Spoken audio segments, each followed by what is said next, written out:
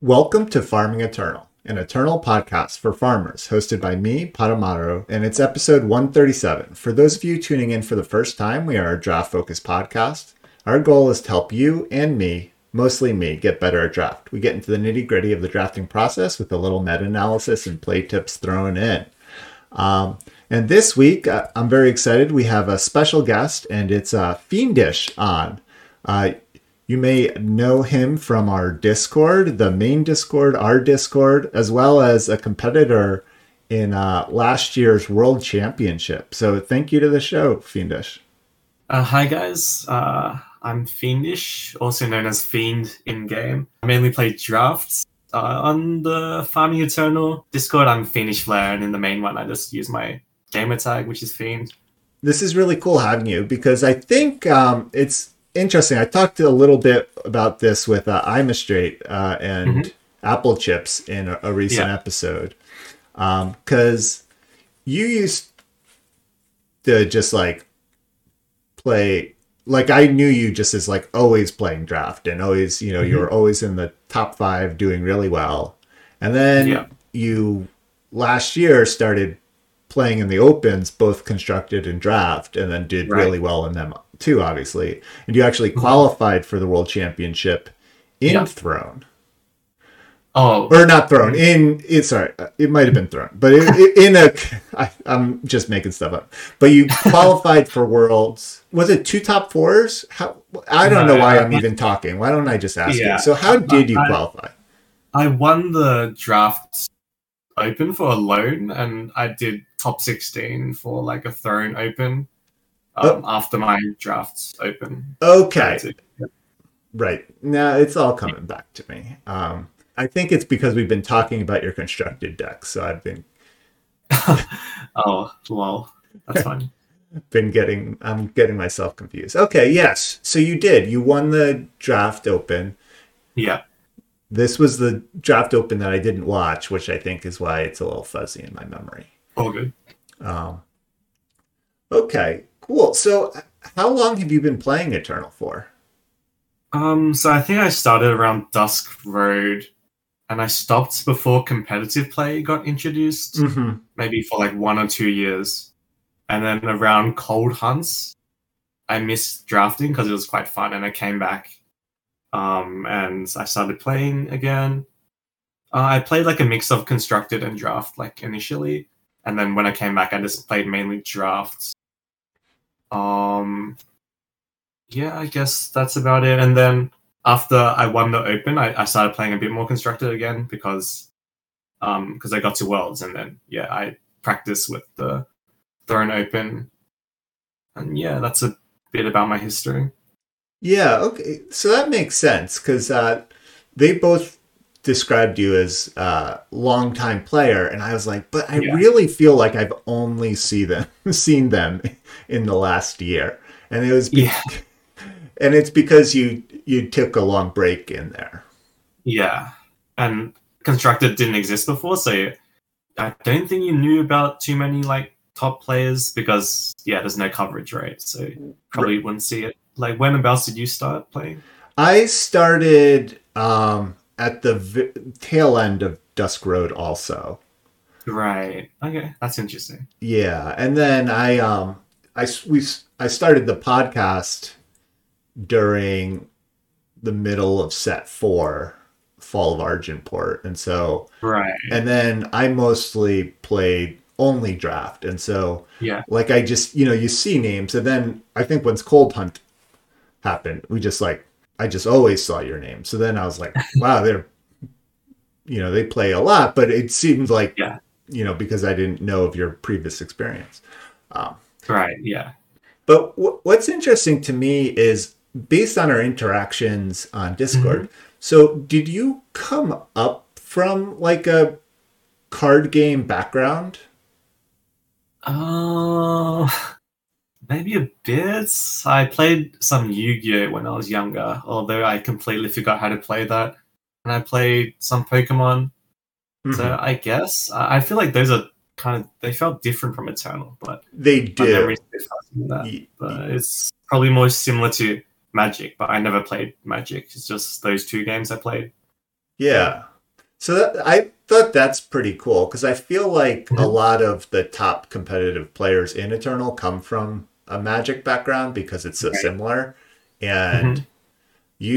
you kind of have gotten to the upper echelons of competitive play, like, you know, the hard way. You sort of had to do it, start from scratch compared to a lot of the Yeah. players. Yeah. Although it was pretty fun, like playing and learning this game, so it's not too bad. Because if I didn't enjoy it, then yeah, then it'll be much harder, of course. But I enjoy it, so it wasn't too bad for me. Right. Yeah. No. No. Uh, yes, I agree. I just think it's cool that, like, since you like really seriously started playing a lot in Cold Hunt, like that's Yeah. just a year or two of serious focused play, and then Right. through that you were able to like improve enough to win a draft open and make it to the world championship and stuff. So Right. Yeah. I think that's uh, inspirational for all us, second rate players out there. Yeah, so today, the main thing we wanted to talk about is the new set has now released. So last week, I released an episode with Tempest Dragon, sort of talking about some of the spoilers that had been out and Right. the whatchamacallit, the preview event. So now we've Yeah. had a couple of days to sort of do some drafts, see the Hmm. full set, and so kind of just wanted to talk about some of our top commons, some thoughts about the different archetypes that are doing well for us, and that kind of thing. Yeah. How many drafts have you been able to do so far? I have too much free time on my hand right now, so pretty obscene amount, maybe 25, I would say, around. Yeah, I don't keep count. I just draft nonstop, pretty much. yeah. No, I do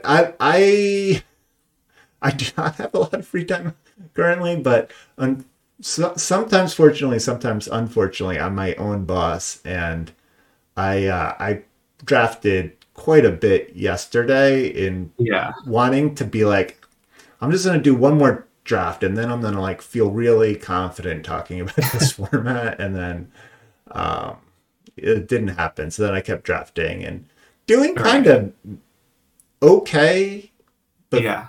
not great. I'm not like rattling off Right. 7 wins, but I'm above 50% for for what Oh, it's worth. that's pretty good. Yeah. Uh, Yeah. usually I feel like I come into these episodes having no idea and not having drafted, Right. but I'm feeling good this one. No, that's good. That's good to hear. But what are your general feelings of the format so far? I think it's pretty fun so far. I feel like the colors are somewhat, I mean, maybe not somewhat, but like, I want to say a lot more balanced than previous format. I feel like I can play most color pairs. That might be possibly because Shadow is quite strong, so that opens up more combinations for the four colors, and Justice is not, it's not too bad, although maybe it's just like biased because it was so bad in previous format. But it seems okay, so like all the colors seem much more on even ground, and then you can play more combinations of colors, so it's more entertaining that way and more novel with the new cards, which compounds that. And also, but on the other hand, I'm not the biggest fan of Hunt because sometimes when you're like missing power, say you kept the 2 power hand and you really hope to draw a power, and then they hunt you and they just get top 2 powers off your deck, you're kind of fucked. Or like late game, they just discard 2 gas and then you draw power. It feels really bad. But Yes. overall, I do enjoy the format. It's like pretty fun. Like the cards are pretty high power as well, which is more entertaining. Like instead of playing like a 1/4 for 2, which was like extremely good. So yeah, it's good.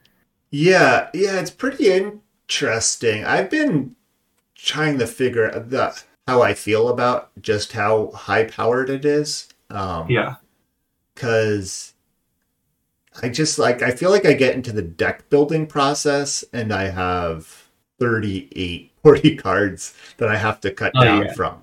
Yeah, and for sure.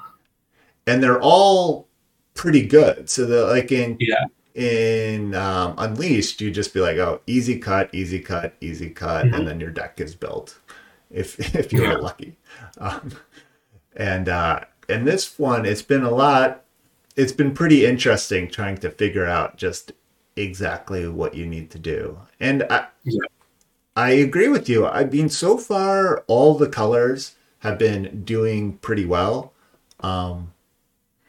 for me, and people seem to be winning with a lot of colors. I personally have been having the most success with Cambrai and time decks. Yeah. And I don't know. It's just like doing mid-rangey stuff and then hoping to win. Time has a bunch of flyers, which is unusual for Time, so you can kind of gum up the ground with your big guys and then still just win in the air, which has been pretty interesting. Have you been feeling, I know in the show notes here you mentioned that you felt like this format is fast. I was just wondering what you meant by that. Sorry, I mentioned the format was fast where? Maybe did you not say that? Or maybe you said you've been having success with aggro. Oh, yeah, with aggro decks, yeah. I've been playing a lot of fire and having a decent amount of success with it. I think it's mainly because the 2 into 3 is pretty effective with like the commons like Twilight Lance and Glider. They can pretty much be like a 4 attack for 2 drop and then a 5 attack for 3 drop. And you can just sometimes like race, say, like a time deck when they just try to play big fat guys. At the same time, they can also play like their 2 drop, which can sometimes slow it down. But I think since people are trying to figure out the format, they might not have. They might be trying out new things, like trying to go big and whatnot, and then aggro can sometimes be better in the early days. Although there is a lot of life gain, so it could be that I might just not be versing too much. Like maybe the sample size is too small and I'm just having success because of that. So yeah. Right. Yeah, I agree. I've been like having mixed success with aggro. I've had a couple really good aggro decks. And I think like Stone Scar can be pretty good because Shadow has a lot of aggressively statted units too. You know, like there's the Obstinate Rat, the 2-cost 4/3, which is so big. And it has a couple hunt cards that can get kind of big. I've had some weird mixed success with, I drafted a couple like mopey Rakano aggro decks that just like, I don't know, felt like they just didn't get there. I wish there were like a couple more 2-drops in the format. Because like I feel like with Rakano, I still ended up with that same problem trying to draft an aggro Rakano deck. Is I hit pack 3 and then I was like, oh, there's no Justice 2-drop that I want to draft. There's Corsair. I think that's pretty crucial if you're going Rakano aggro. I only done which is Corsair? I'm sorry. That's the 2-cost 2/2. Give a unit flying and +1/+1 for 2 turns until your end of your next turn. That I one's great. Drafted Rakano like once though. Yeah, go on. Yeah, that one's great. There's there's also that cycle of like or not cycle, but there's the common one that's like the 2-cost 3/3 that shrinks if it attacks alone. I mean, a 2-cost 3/3 is pretty good. So I don't think that card is good. You don't like that card? I don't know. It just feels awful every time I play it. But maybe I'm just not playing it properly. But when I played my Rakano deck, let me just see. That was my last draft. I got it copied. I had 2 lanterns and 2 carriers. I guess you can have like a fair bit of 2 drops if you're playing Raikkonen, because there's also Cookmaster. So I think 2 drops is not too much of a problem. And what else do I have? I had a World Pyre Phoenix, so maybe that carried me. And I think Pillager Ant is just extremely good. Like one thing you should take note of is like you can sacrifice relics.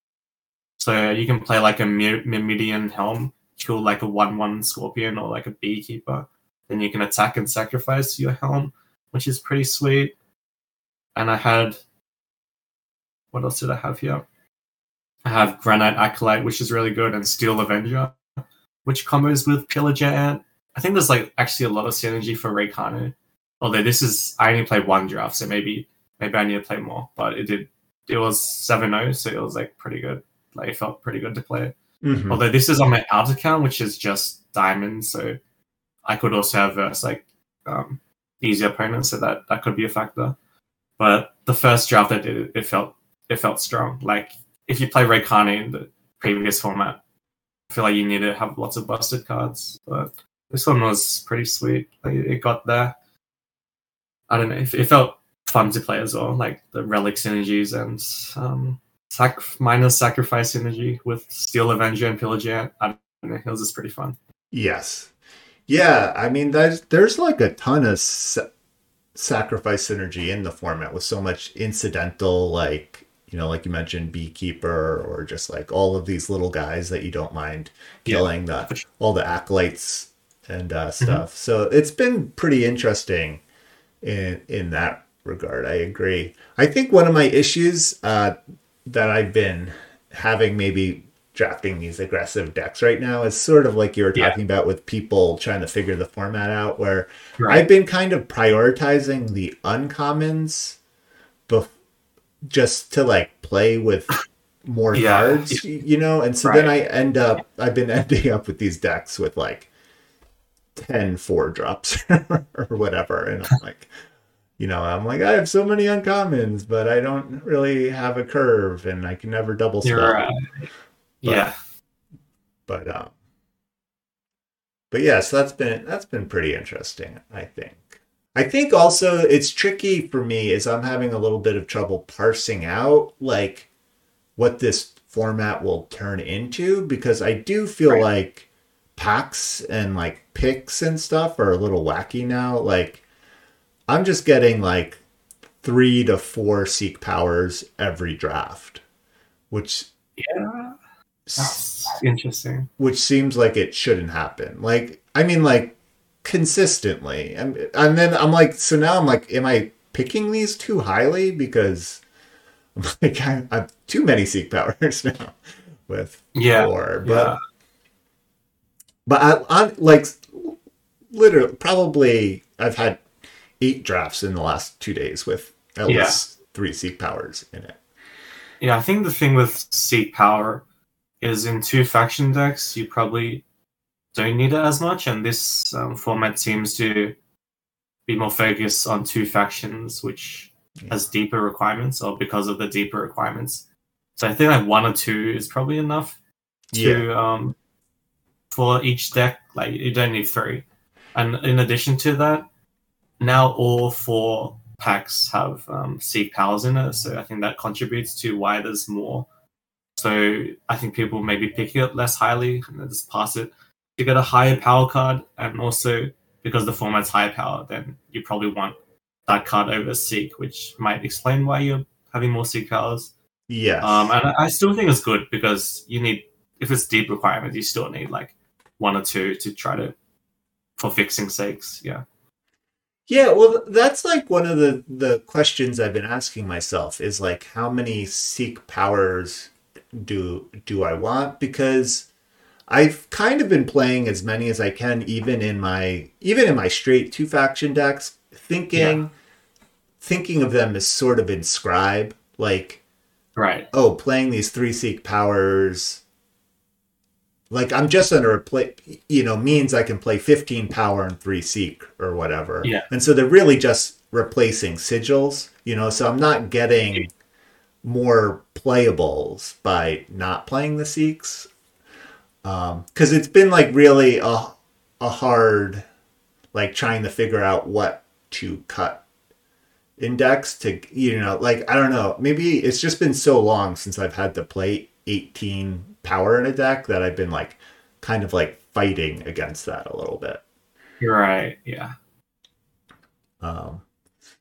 But yeah, so that's my one thought. It's also, yeah, it is interesting. I wonder if Seek Power has gone down, because I'm like, for a little while I was like taking Seek Powers and then being like, oh man, I'm going to be able to play so many sweet Invoke cards from pack 3.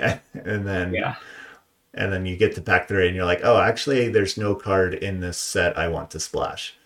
I'm sure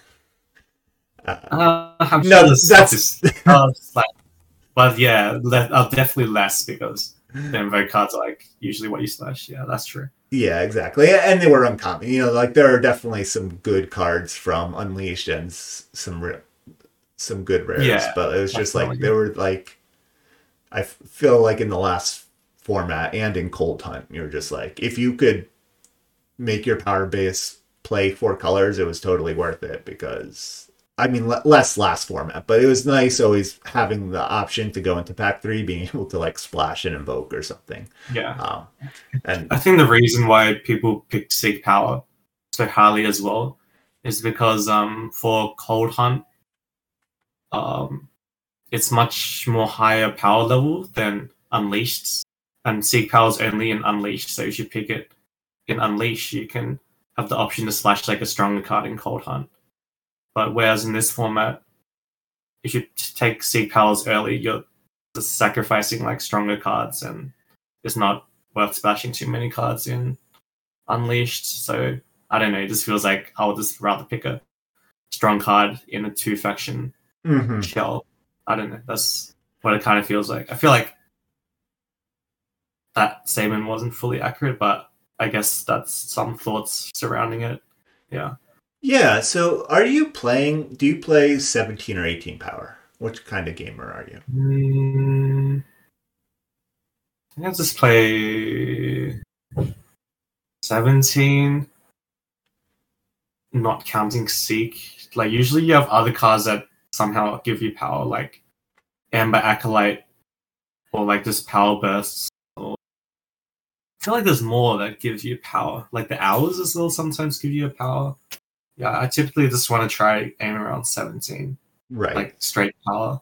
So if I have Seek, I'll cut 1 power, so 16 power with a Seek. Yeah. Okay. But like kind of 17 base power is what you're thinking. Yeah, typically. Yeah, but I usually have more. Like I'll probably add like a Amber Acolyte or an Hour, like for extra power. Yeah. I feel like I'm missing. Do you recall any cards that also give you power, like except for Power Bursts, just give you like straight sigils? Maybe there isn't. Well, there's that 4-cost Justice weapon does it now. Oh right, yeah, for sure. And I guess there's the Builder, which gives you sigils. Yeah, I guess there's a few. Yeah. But yeah, it's the main ones. Yeah, but it's interesting because, like, with Amber Acolyte, this is like, I've had multiple like time-based decks where I've ended up with like 3 Seeks and 3 Amber Acolytes, and then the ability to play anything I could ever dream of, but then having really bad top decks. And it's been like tough to balance because I'm like picking them like they're scarce, but they have not been scarce for me. Yeah, for sure. Yeah, like a 2-1 for 3 is not amazing. Like as a top deck. I guess it's not the worst. It like thins your deck with power, but yeah, having additional 3 Seek powers, yeah, that sounds like a lot. So yeah, I can imagine like how that would work out.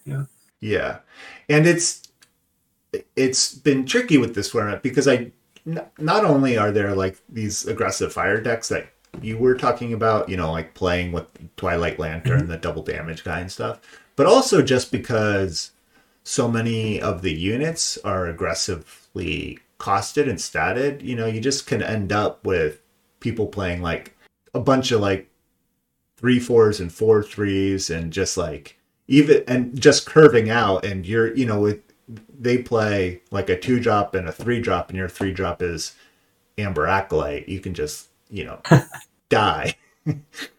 Yeah, with all the power and fixing that you could ever want, but sometimes you can just die because the units are so big that it can be very unforgiving, I think, like stumbling in this format. Yeah, for sure. I think it's pretty crucial to curve out in this format.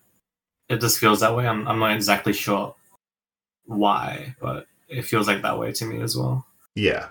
No, I agree, which has been tricky because you can have power, you can have power. I mean, I haven't been because I've been, like I said, playing 3 Seeks and 3 Amber Acolytes. So I've been not getting screwed a lot, but just without Inscribe and without some of these other, like what was the one before that, the Plunder, you feel a little bit more at the mercy of your draws a little bit. And then so to counteract that, like I said, I've been playing all of these sort of weak cards, like not weak, the Amber Acolyte's very good, but like weak bodied, to like make sure that I can play all my cards, but then I'm just like dead because my opponent just like curved out on me. And then it's like, oh. But then if I don't do it, I feel like I'm just going to get stuck on 2 every game and die anyway. So it's I think it's like a balancing game. Like Amber Acolyte is pretty good, but if you play too many with like too many Seeks, they all kind of function similarly. So you want to probably just cut down and just have like a few, and then it'll be good. And then you can play like stronger cards as well. So yeah, all right. So let's get into our top comments. So the 5 comments I put down is Youngblood Glider, which is the 3-cost fire, single fire, 3/2 that says +2 and flying if you've played a spell this turn. For this card, 3/2 for 3 is like, of course, not insane. Like it doesn't pass the vanilla test, but the effect definitely makes up for it and is like extremely powerful. So pretty much as you cast a spell, it just becomes a 5/2 flyer, which is pretty crazy for 3 attack. And yeah, it's extremely good in this format because you have hunt cards, you have seek power, and you have cheap removal like say Ignite, or is it mainly Ignite? But you have some cheap spells which can just make it a 5/2 flyer each turn almost. But it doesn't even need to be each turn. Like you can just kind of just whenever it's convenient or whenever you get a spell, you can use it. Actually, like a 3/2 for 3 is not the worst as well. It's like it's okay. And also one other thing it combos well with is that 3-cost give double damage. So you just put it on this guy at the next turn, and you can just suddenly deal 10 damage for free, essentially. Well, not for free, but like you deal 10 damage, which is pretty insane. Yeah, and it's free because that card draws a card, which is it's a cantrip. Like that part is free. Yeah, the double damage, which is pretty nutty. Yeah, this card, this is one of those cards. I feel like I keep having this experience in this format where some cards I'm like, wait, it also does that? Or a lot of the uncommons I'm like, wait, that's an uncommon? But this is one of those cards where I like played a couple in one of my aggressive decks and then just like didn't realize it got +2. I was just like, oh, it's kind of like Thrill Seeker that's easier to trigger. Yeah. And then you're like, no, it's like a way better Thrill Seeker. So yes, I like this card a lot. Yeah, it doesn't feel like a common. Like it should like just give flying or just give +2 or something. I don't know. It seems kind of insane. Well, I guess there is lots of 2/2 flyers, so maybe that mitigates it, but still extremely, extremely strong. Yes. Yeah, and if you're killing their flyer with your 3-drop, it's like, oh, whatever. Yeah, like it's probably just a one for one anyways. Yeah. Cool. So what's your next card? Next one's Ignite, which is a single cost double fire influence blast spell, and it's deal 3 damage to a unit. And I picked this one as one of my top 3 because it's just extremely efficient removal. For some reason, I always end up with like 30 units and like 2 spells, so I think having like removal is extremely good in your deck, like interaction. One thing that makes this card really good is there's like almost like a cycle of 4 3s for 4. So you can use this 1-cost card to just kill a 4-drop, which is extremely efficient. And also just one action note. The ones I've picked is just single faction ones for like all my cards. Yes. So there's of course some really strong multi-faction cards, but yeah, I'm just sticking with single faction. And that's about it for Ignite. Yeah, Ignite. It's turns out, I guess unsurprisingly, it's very good. Initially I thought it was going to be amazing, and then the fact that it's double fire is kind of like, it's like, oh, how's this going to play? But like you've been saying, or we've been saying, like Seek Powers have been going or been pretty prevalently. It's been so far a pretty 2-faction heavy format, and so like the double fire isn't as painful as it could be in other formats. Mm-hmm. And then the other thing is, I was worried that Hunt would put units out of range of Ignite, but like you said, there's enough 4/3s and stuff like that Ignite can do a lot of work still. Yeah, it pretty much just kills anything below 3 power, and also I don't think there's too many 1-drops, so you don't really care if you can't play it on 1. Like, it's fine if you just play it on 2 or 3. That's what it feels like. Yes, exactly. And there are a few of these like Spell Matters and stuff cards. For sure, yeah. Cool. And then what's your next card? Next one is Twilight Lantern.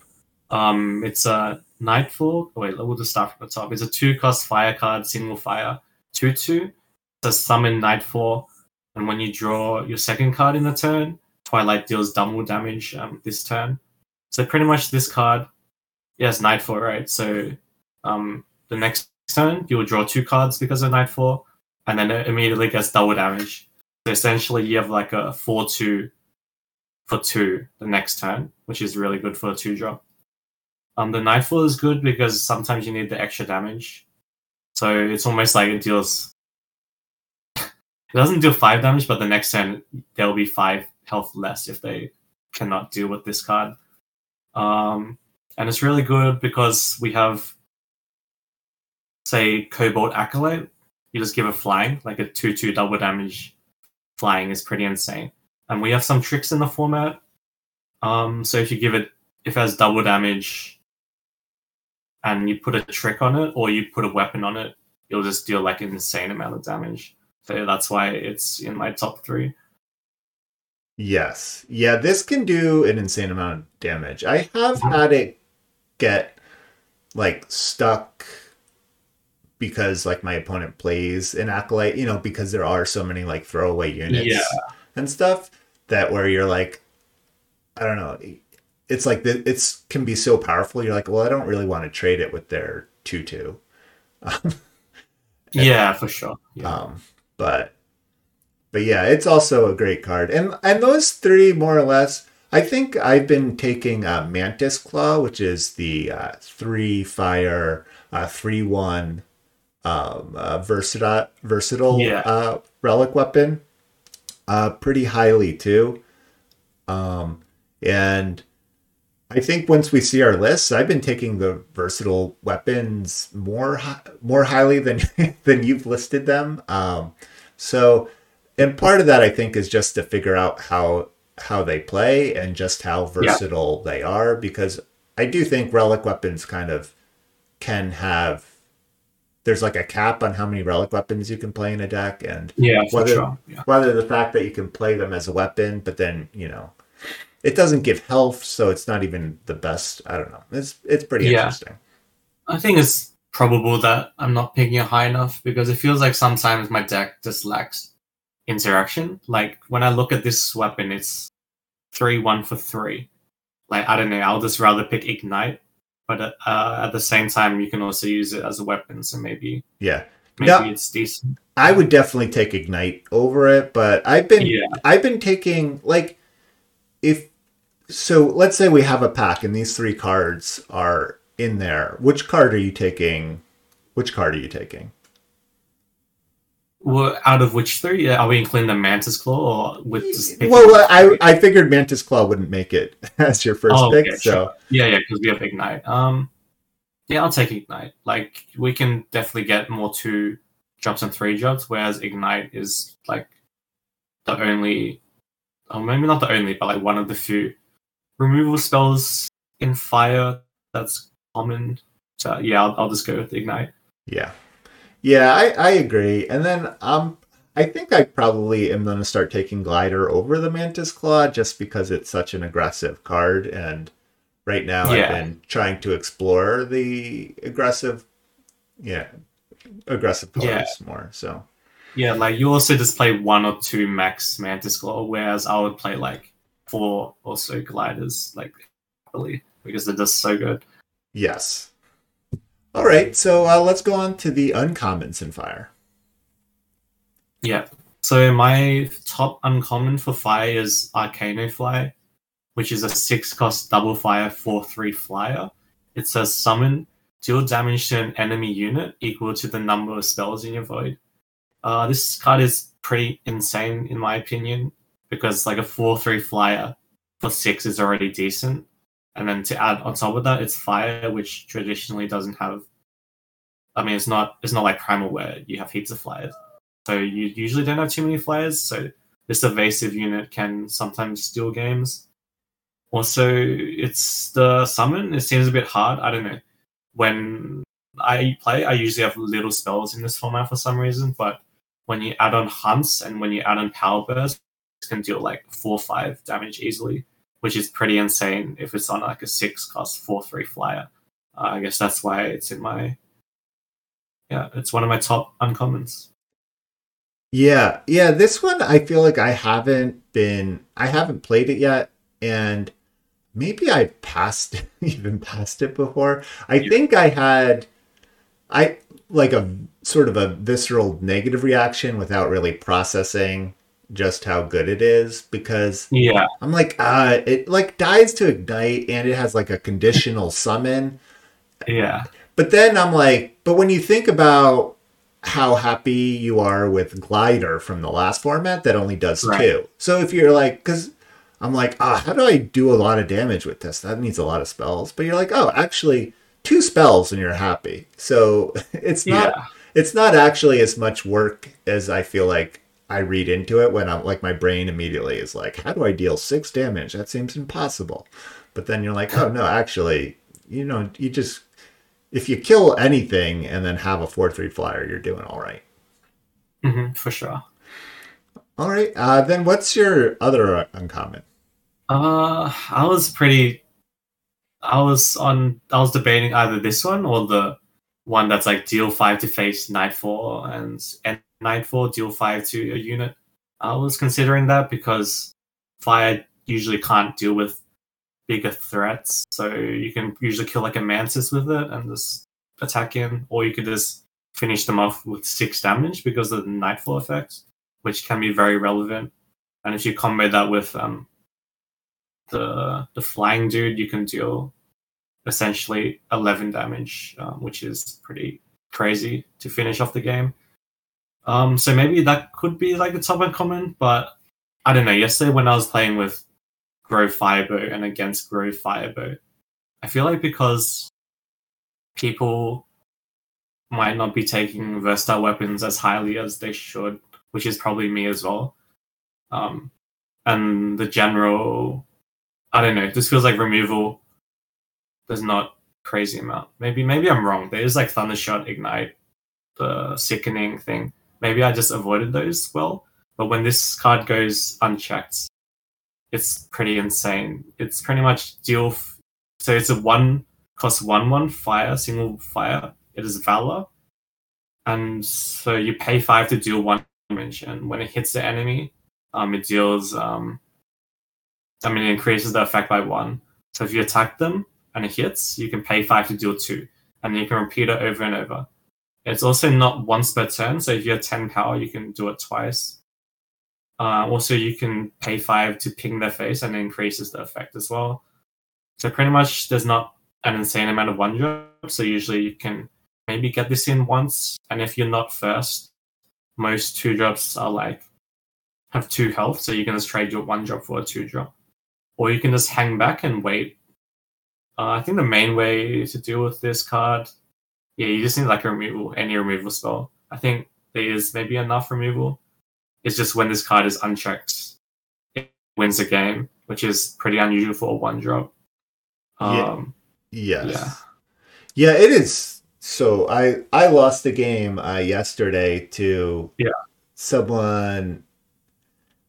I mean, I think I let it hit one time, and that was kind of before I read it, and then, and then I like read it, and now it was doing 2 damage, and then it was a frustrating game because I had like 9 removal spells left in my deck, and all I kept drawing were like X2s and X1s, and then I would just play them because I had to, and then they would just shoot it down, and then it like 6 for 1 to me over the course of the game. for 1-drop as well. Very seems balanced. So it can be pretty powerful. I've been like, I'm a little hesitant to pick it like over some of like, I don't know, the stronger, I don't know, cards, just because it is so fragile. It feels like very all or nothing. But like you said, unchecked, it's like, it's just, this does so much. And I think it's not too all or nothing though, because it's a 1-drop. Like, I don't care if you use a removal on it. It's just a 1-for-1, and the ceiling is just, it's like which is, I don't know, it's just insane. But yeah, it is very fragile though. To your credit, like it's a 1/1. Pretty much every single removal spell will deal with this card. Yeah. I refuse to let Nightwatch Volley be in our top uncommons as a what's the card from Cold Hunt? The 5 cost, deal 5, overwhelm. Hoofstomp? Oh wait, Hoofstomp, no. yeah. Is in Unleashed? I don't remember. I think it's Cold Hunt. Wait, did you say Cold Hunt? I said Cold Hunt, but yeah. Hoofstomp. Of uncommon Hoofstomp variant is not making our top uncommon list. There's also the Granite Beetle, which is part of the Beetle cycle. That's been pretty good, but I think maybe one of the weaker ones in my eyes. I don't know. It's like it has charge, so it can do damage out of nowhere, but things can be so big, and then you really want it to be like a 4/4 when it charges, and sometimes it's just like a 2/2, or even a 3/3 is not super exciting. Yeah, it doesn't feel good to me. Like maybe it's okay, but I haven't played it too much. It's just 3/3 charge it for 4. It's just like playing Molten Feet, but you don't have Inscribe. Exactly. I guess I don't know. That's not like you're only happy to play Molten Feet because it has Inscribe. But if you don't have Inscribe, it's kind of whatever. I guess it does have an extra HP. Like lots of 2-drops have 2 attack, 2 health, so it might not be too bad. It just, my gut reaction is it doesn't seem amazing. No, and like I don't know. Just me, I guess. No, I agree with that assessment. Another card, Bladekin Apprentice. That's a reprint, but that's the 2-cost 1/1 with +1 attack and quick draw. Also a fragile card, but this card has done a bunch of work for me in my couple successful fire aggro decks. I think it's fine. It's like, because the 2-drops usually have 2 health, so when you attack, it's fine. Yeah. I think one problem is when you top deck is not amazing. Like I rather top deck like the 3/2 or maybe even the Nightfall card. It just feels like a bit stronger board presence. Although when it goes unchecked, Yeah, extremely strong, of course. Like, it just keeps growing, right? Yeah. It just feels quite easily blocked, I guess. Yeah, and so I could have some bias just because it did well for me, but yeah, no, it's a fine card for sure. Like, I would play it for sure. Like, it's not like it's bad or anything. yeah. It's just okay. And I did have someone play a Warden Beaking against me, and then have just a ton of I don't know if it was just they got really unlucky in Unleashed, but then they just had all of these cards that cared about me getting damaged, and then I died, and I was like, wow, this is Warding. What? Warding Beacon, like the deal one each turn to you? Yeah, it was crazy. It was like they played that, and then it was like they had like 3 Thrill Seekers or something, and I'm like, well, I can never win. This is impossible. Oh my goodness. I think it could be okay if you have like Wind Screamers and Dark Heart Acolytes, but it's tough to put that together with one Cold Hunt. Yeah, yes, yeah, when Unleashed, yeah. So I don't know. I have to do a deep dive again to see if there's any synergy in Thera, but I did lose really badly to that one time. Yeah, I think there's this minor frenzy support in Thera. Like, it's not too crazy, but there is some synergy. Like, sometimes Versatile weapons, we also have the Hopper 05 Primal. We have the Warding Beak. Oh yeah, let's just talk about also what they do, because the listeners might not know. Yeah. So the 3-cost fire one, it can deal 2 to the face. Then there's also the Hopper 05 Primal Flyer. That costs 5. So when you attack, it deals 2 damage to the face, which is important because the Hopper itself is not attacking, and thus it triggers Frenzy.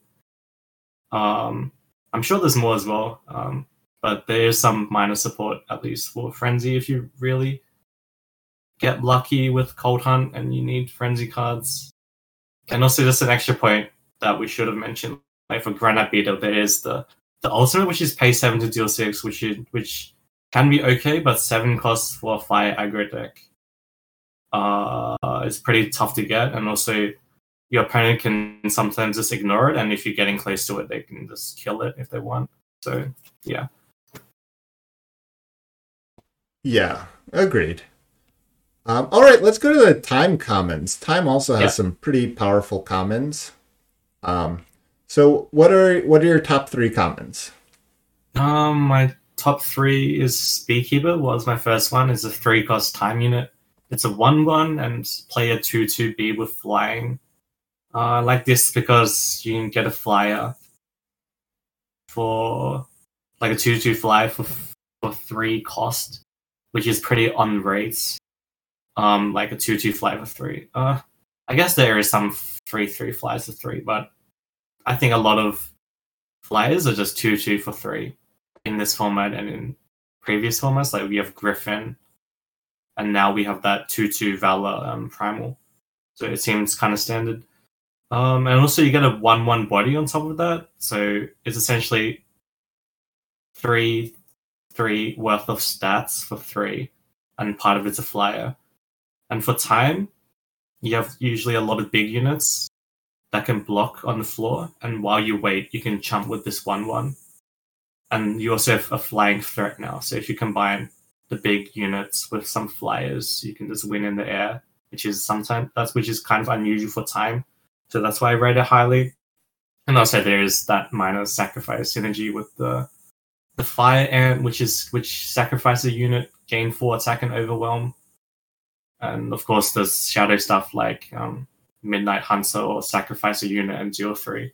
So I think there's a ton of for this card, and the stats itself is solid. So that's why it's one of my top 3 commons. Yeah, and also in Shadow, I'm like I haven't really played that Shadow spell, but you said Midnight Hunter. Yeah, there is Feed the Hackathon, but you need it needs to be 7 total attack defense. But yeah, it's mainly Midnight Hunter and the sacrifice a unit and deal 3 to anything with lifesteal. Right. I think that was the one you were thinking about. No, I thought you hadn't said Midnight Hunter. Yeah, right. No, I thought you were Midnight. I thought you said the name of the card, but you were talking about 2 cards. Yeah. All right, and then just a great card. 2 bodies, great. One of them being flying, great. Yeah. Nothing to complain about. I mean, even in this format, I mean, you would probably put it on the flyer, but assuming your flyer, if your flyer dies or something, like there's the 1 cost card that gives a unit +4/+4. Like your 1/1s can just like end up having some incidental value even outside of sacrifice sometimes. Yeah. It's you're right. Yeah, like the justice one, right? The trick, like heroic moment or something that just makes it a 5/5 suddenly. So that's good. Yeah. No, right. Yes, exactly. Yeah. All right, and then so what's next? Like I can talk a bit more about Beekeeper. There's also the one that gives you a 5/5 spider, so you can suddenly make a 5/5 flyer, or like just sacrifice your Beekeeper to make a 5/5, which is like ambush essentially. And there's one more extra thing. Beekeeper also can trigger a Thundershot more easily because you play 2 bodies. And yeah, that's about it for Beekeeper. We can move on to the next one now if you want, or is there anything? No, that's you great. Want to add as well? Yeah. Okay, so my next one is Cautious Mantis. So this is kind of like the Terrazon of this format, except it's potentially different, to be honest. Like some people say it's better, but it's pretty different because of the RNG involved, and also because it's single time, which is more easily played. So it's a 5-cost single time unit, 4/4 body, and summon hunt 2. So whenever I play this, it almost is never a 4/4. Like usually it's a 5/5 or a 6/6, so that's pretty on rate already. Like a 5/5 for 5 is fine, and you get an extra power burst. And like it's sometimes a 6/6 for 5, which is like really good as well. I think I picked it. I'm not too sure. It's just like a really solid body, like a mid-range body. It feels like I keep thinking there's not much removable. When I think about it, there's so much common removal. There's like Thundershot and the Shadow one that kills it. But those are either conditional or they have like downsides. And Ignite, of course, doesn't touch this. The Versatile Weapons doesn't touch this. So having big units is typically a good thing, especially in drafts when removal is not as common. And yeah, it can just sometimes take over the game if your opponent can't deal with it, or you can just clog up the ground and just attack with flyers, which is why this card is still pretty good. I think that's about it. It's a fairly standard card. Standard good card, of course. Yeah. Yeah, this card, I've been trying to figure out where to place this in my own internal pick order, because there are a couple other big cards. Like haven't figured out, like there's Canyon Lurker, the 6x5/5 with Ambush. Right. Which also has, it's big. It's obviously costs 1 more, but it's pretty big and has a chance to sort of surprise and 2-for-1 your opponent. Mm-hmm. And so like when those 2 come up together, I'm just like, oh, which one do I take? Do I take Mantis? Do I take Canyon Lurker? And Mantis just seems like so vanilla that I've kind of been taking Canyon Lurker a little bit higher, but I don't know if that's correct. And like Canyon Lurker kind of has like a neon sign pointing at you when you hold up 6 power and you have 5 cards in hand, or whatever. It's like for sure. And then there's also Wormstone in the format, which can be a cheap big threat, though conditional. Is that a common or is that uncommon? That's common. Wormstone is common. It's part of the reprints, and I've been having like, I don't know. All of these big cards have been doing this thing where they absolutely wreck me and I never have an answer for them. And then I play them and then they're immediately removed and I've just spent all this power or resources like doing it. So I've been like still trying to figure it out. But so you like Cautious Mantis more than Canyon Lurker as it currently stands? I was trying to think. To be honest, I haven't played with Canyon Lurker too much. For Wormstone, it's really strong as well. I think they're all like competitors, at least to Mantis. There's no like clear cut winner for me. I think they're good in different scenarios. Like for example, Wormstone. If you don't have enough spells, it's pretty shit. Yeah. But like I don't know. For me, I have trouble getting enough spells for some reason. So I wasn't too high on Wormstone. I think it's still a decent card. Although of course there's the caveat of it coming in exhausted, which can sometimes not work in your favor because you really need big bodies on curve and to block out aggro pretty much. For Mantis versus what is it called? What is it, Caravan or whatever? Caravan Lurker. Canyon Lurker. Canyon Lurker. I haven't played with it too much. I think it seems decent. It's almost like a duster that keeps its stats. I guess it does cost 6. But most people get caught out by duster. So I assume people would get caught out by this as well, which is decent. And as opposed to duster, if you ambush this, you don't feel bad if they don't attack into it because you still have a 5/5, right? Whereas duster returns to a 3/3. So I guess it could be fine, like even if you don't get a 2-for-1. Yes. I think Mantis is a bit stronger somehow because it costs 5, which is 1 whole less, which feels like a lot sometimes. And the stats are pretty much the same and sometimes even better. So I think I'm leaning towards Mantis, but I could be biased because I mainly play Mantis and has decent success. Like Canyon has admittedly got me too many times, but I don't know. I still like Mantis. Mm-hmm. Yeah, no, I agree with all of that analysis. I've been like having kind of a mostly, I guess, just hate relationship with Wormstone, and so I've been picking them pretty highly because you're always excited about, you're like, oh, a 4 cost 7/7, but man, the exhausted thing is just so tough because it's almost like you're taking 2 turns off with it because you're like you play it on 4, you trigger it on 5. And you can't block with it, and then like hopefully turn 6, they haven't killed it, and you can block with it. And and like I don't feel like the format's like super aggressive, but like we said, it's just people are attacking with powerful things, and so I feel like taking 2 turns off like that can be really tough. That's a good assessment. And one minor point on that, there's also the 3 cost 2 fire, 4/2 overwhelm, spell cast 1 cast ruin. Like they can just kill your Wormstone, or they could just have gorillas. So that's probably makes it a tiny bit worse as well. I just thought I'd add that extra point. Right. All right, and then what's your final card on your list? I'm not 100% sure on this one, but I don't know. It's just this card. It's just always good in draft. It feels like it should always be good in draft. It's Amber Acolyte, 3 cost time 2/1, draw a sigil of your choice from your deck. So this is a standard 2-for-1 pretty much.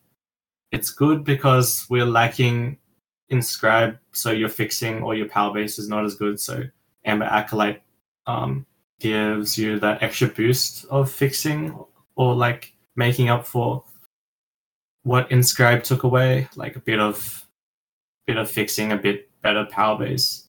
And there's also lots of 2 health units in this format, or mainly 2 drops, so this can just trade off. And this gives you an extra power so you can play like your bigger time units. And yeah, I guess that's mainly why I put in my top 3. Yes. Yeah, I have it in my top 3 too. I've just like I said, I've been like cooling down a little bit on it. after Yeah. I've just like again been playing too many of them or something. I don't know what it is. I gotta figure it out. I'm just like, maybe I should be just taking more powerful cards, because it's like when I lose, it's often because my opponents just like are playing more powerful things than I am, and I'm just like sitting there fixing my power. I think like 2 would be like enough. Like I didn't go over 2. Like Yeah. So I'm still figuring that out. The other card that I kind of have on my list over Cautious Mantis is a Hive Stinger, which is the 3-time 2/1 relic weapon with versatile, and then when the wielder attacks, you gain 4 life. That's so much life. There's so many flyers in this format.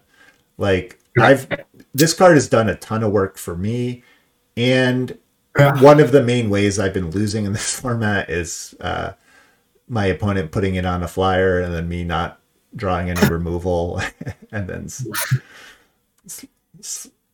quickly losing as they gain more life. Yeah, like it's definitely wouldn't be surprised if it's like a top 3 common, because it does a lot for 3 costs. Like you gain life, you can remove something as well.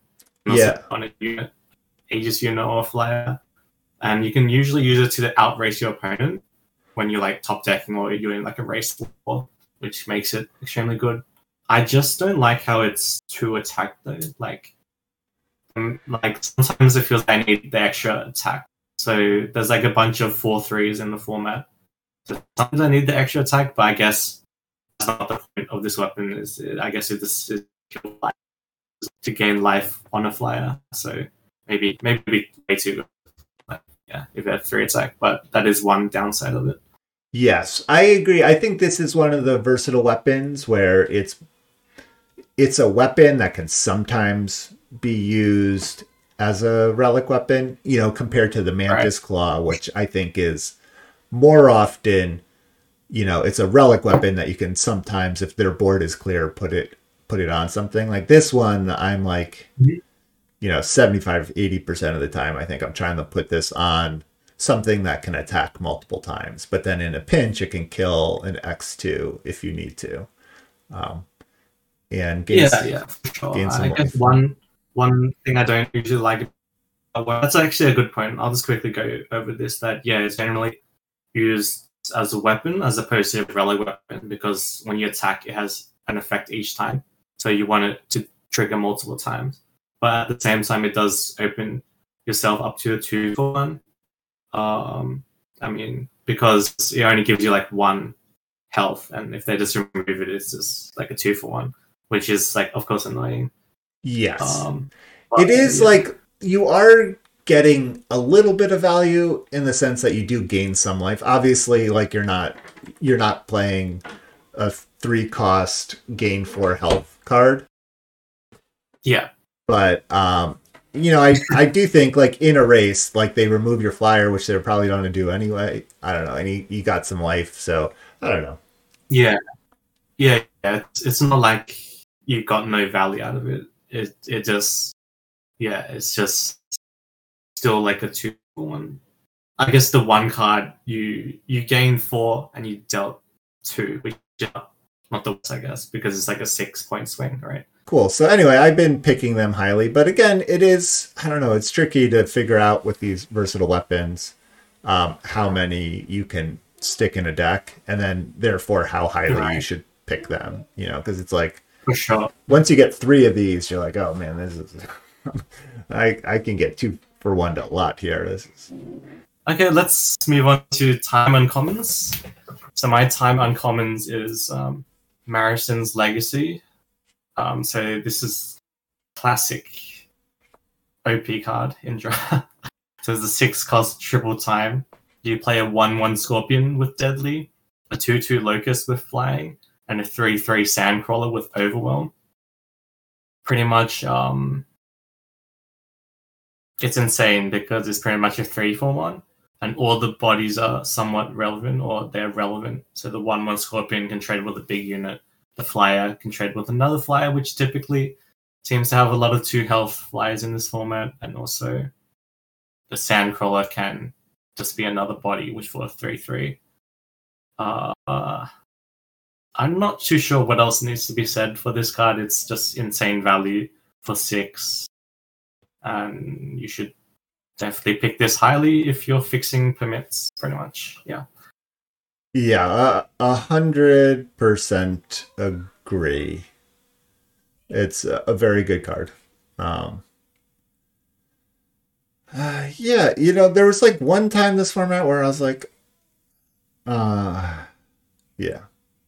I feel like it's a little worse, only in the sense that other cards have kind of caught up or gotten closer to how strong it was compared to in especially Unleashed and Cold Hunt a little bit, where I think, like, obviously there were really powerful cards in Cold Hunt 2 formats ago, but I think still on average the commons and uncommons are more powerful than even that format outside of maybe the Invoke cycle. And so it's just like, this is closer in line to what people are doing. I mean, obviously it's not obviously like the one, like, for example, you compare this to the common Beekeeper, like that's 3 cost. You get the 1/1 and a 2/2. Obviously the 1/1 doesn't have deadly, and this has a 3/3. But you're like, oh, this is like, we're like way more in line now. Yeah, I agree. But I still take this incredibly. First pick list and stuff. Yeah, it's still very, very good. Yeah, and because Unleash was this not amazing, like the power level, so this card was shone even higher. But in this format, it's definitely beatable because there is, as much as there is small flyers, there's also a lot of bigger flyers, like a 3/4 flyer, 3/3 flyers in Justice, the 5/4 flyer in Fire.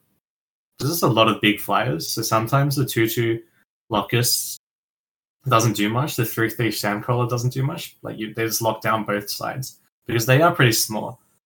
So it's definitely beatable, but at the same time, yeah, it's still extremely strong because the value, of course, 3 for 1, pretty much. Yes. Yeah, and so what's your next card?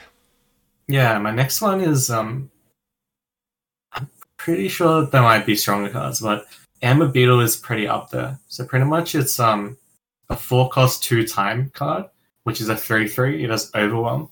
When you summon it, it hunts twice. The ultimate is pay 7 to play a 2/2 with flying. So I think on average it'll be a 4/4 for 4 Overwhelm, which is pretty on rate. And then you get an extra Power Burst, and then on 7 you can play a 2/2 with flying. So that's pretty much like a 2.5 card for 1 card. Because I guess like the Power Burst is like half a card almost. Actually, it's probably not half a card, but it's pretty much a 2 for 1 most times when you can pay 7, and that's pretty insane, right? A 4/4 for 4 Overwhelm, and then you have a 2/2 fly on top of it. That's pretty ridiculous to me. Yeah. And when you hit two non-power cards, like a 5/5 or 4, of course, it's insane. It's pretty much Doomhill Clan, and on top of that, you can pay 7 to have an additional 2/2 with flying. That just sounds disgusting to me. Yes. Yeah, I agree. This is probably my number 2 also. I think there are, like, Time just has some pretty good uncommons. Like, maybe none of them are, like, spectacular, but, like, there's the Myrmidian Builder, which is the 4x 4/3 that when you attack, play a random sigil from your deck. Mm-hmm. You're like, in any other format, you'd be like, wow, this is an amazing card. Like, there's, I mean, I think even in this format, it's pretty amazing. It's pretty good. It is. I will say the 3 health has been like a little, I don't know. Maybe I'm just like, it's like when you're staring down a 3/2, you're like, do I? It just doesn't feel as exciting of a 2 for 1 to like play a sigil and then kill their 2-drop. So I've had a bunch of these just get like stuck where I'm not attacking with it, and then it's just kind of I would have rather gained 4 life on summon. Yeah, it's definitely on purpose. Like, because there's like Mantis Claw, Ignite, Thundershot. I think it'll be too strong if it's like higher health. So I guess that's also why it's not too amazing. But it is really good usually. Yeah. Like, it just dies. It can die like more easily to say like Amber Beetle, which would have 4 health. Yeah, something like that.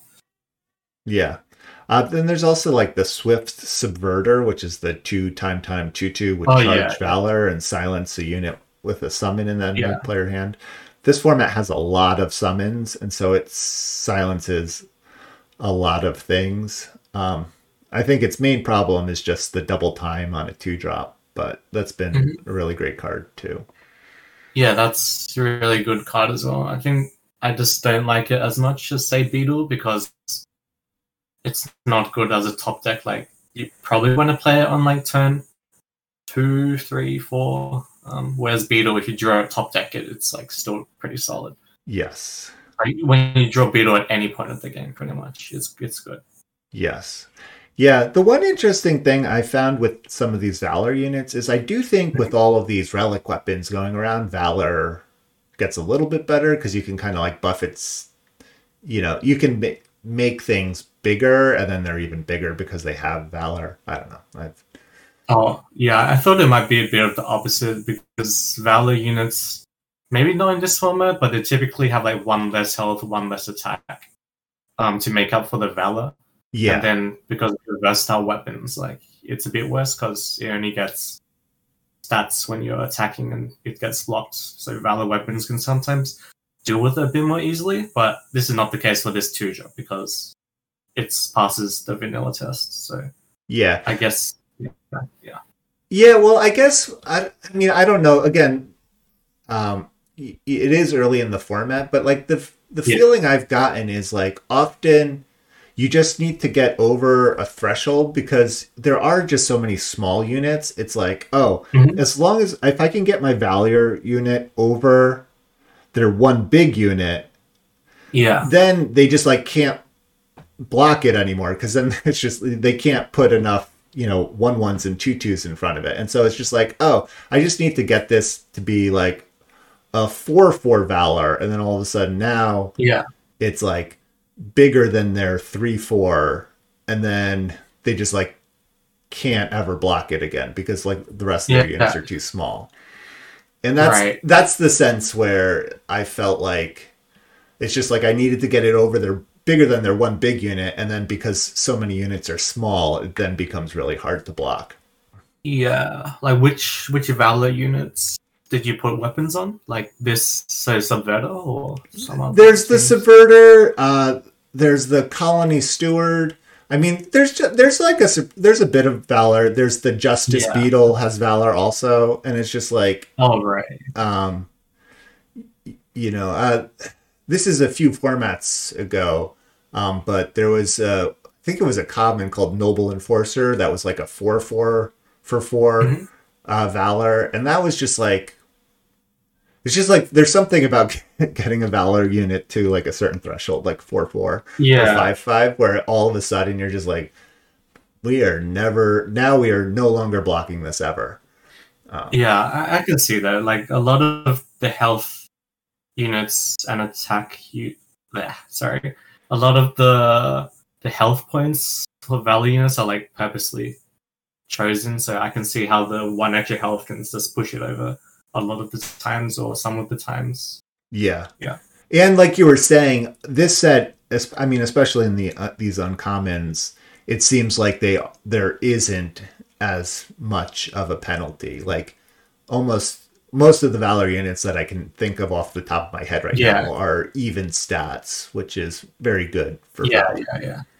Yeah, that's true.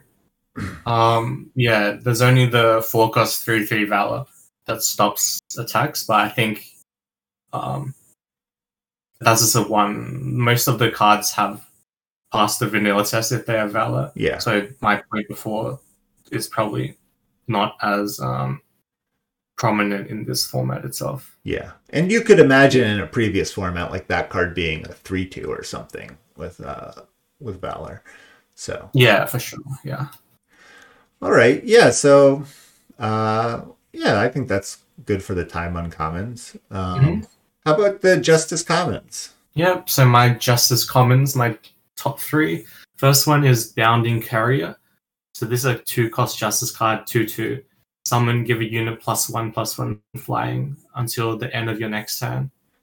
So this is kind of it's not quite Terry X Mount, but it's kind of close because this is Justice. You have to keep that in mind. It's not like a primal card. Giving a unit flying, even temporarily, is very strong, and you give it +1/+1. Not to mention, you can use this on itself to attack once with flying, and it's a 2/2 for 2 with upside. So it's like passes the vanilla test. Like it's a 2/2 for 2, and it's very versatile. You can just give a unit flying until the end of your next turn. I guess very minor point or like a tangent with Cobalt Acolyte. You can, or this card, you can give a unit flying and then use the deal 2 damage of that fire card to a flying unit. Like sometimes that's relevant, but the main point is giving a unit +1/+1 flying until the end of your next turn is extremely strong. Yes. Especially with the lifesteal Injustice, or you can just combo it with like fat units in time. Like, yeah, it's just a very solid card. Yeah, or like we mentioned, the double damage 2-drop. Like this is a great follow-up to that card. And yeah, until the end of your next turn is just so long. I always expect it to be like to the end of till the start of your next turn or whatever. But like you're able to get 2 attacks when this if you play it after the unit, and then even I found like I don't know, like it's not at its best when you do this, but like putting it on itself and then blocking one turn as a 3/3 and then the next turn attacking is as a 3/3 flyer has been like, you know, pretty good for a 2-drop. Yeah, for sure. I think being able to make itself a 3/3 for those like 2 turns is, and you get one turn of being able to block as a 3/3 and trade up has been felt very relevant for me. Yeah. Like as we established, there's a lot of 2/2 flyers, and having this as a 3/3 can block pretty much a lot of flyers. So that's definitely a relevant part of it. All right, and then next one is Warren Tactician. This is a 3-cost Justice card, 3/1 that has lifesteal. The text says pay 8 to stun 2 enemy units. So this card is pretty squishy. It has 1 health, of course, which dies to a lot of things, but it has lifesteal, right? Which is pretty insane. So you can combo this with Courier, and then suddenly you have 4/2 lifesteal flying for a while. And I think in this format, because there's not many ways to mitigate Flood and Screw, you can utilize... There's a lot of times where you'll Flood and Screw because there's no like plunder effect and no inscribe. So having Power Sinks is usually quite relevant. And this Power Sink is quite strong. It's pay 8 to stun 2 enemy units. Like sometimes it's almost like late game, it's almost as if you remove 2 units, because stunning for 2 turns, the game might just be over by that time. And not to mention, the next turn, if you repeat it, you pretty much stun 4 units. So it's not quite crystallized, but it's like a poor man's, like extremely poor man's crystallized, which is of course insane on a body that's 3 costs. That has lifesteal. So that's why I put this as one of my top 3 commons. Yes. Yeah, agreed. It's like unbeatable if you get to eat power. It's really good. It is fragile, but again, I don't know. It's like, you know, like bow and stuff still exist in the format, but I feel like some of these like small damage spells are in a weird spot because like there are these like almost like must kill really fragile units, but also there's a lot of big units that just so you can like I don't know. It felt like I don't know that it's been hard for me to justify these like ping effects as much because you can play against decks where they're totally dead against. Yeah, right. So then it's like with War Tactician, it's the other way. You're like, this is so fragile and there's so many ways to kill it. But then it's like, but my opponent might just not be playing them because, they could be expecting, I don't know, bigger stuff. Yeah. All right. And then the final card. My final one is Gleaming Crawler. 3-cost Justice, 2/2. Entomb, draw a 2/2 versatile weapon. I picked this one because it's usually a 2-for-1. There's lots of 2 health 2-drops, so you can just trade it off with this and you get a versatile weapon which can kill another 2-drop or something like that, or you can just equip it to something. And of course, this also pairs well with the sacrifice things we talked about.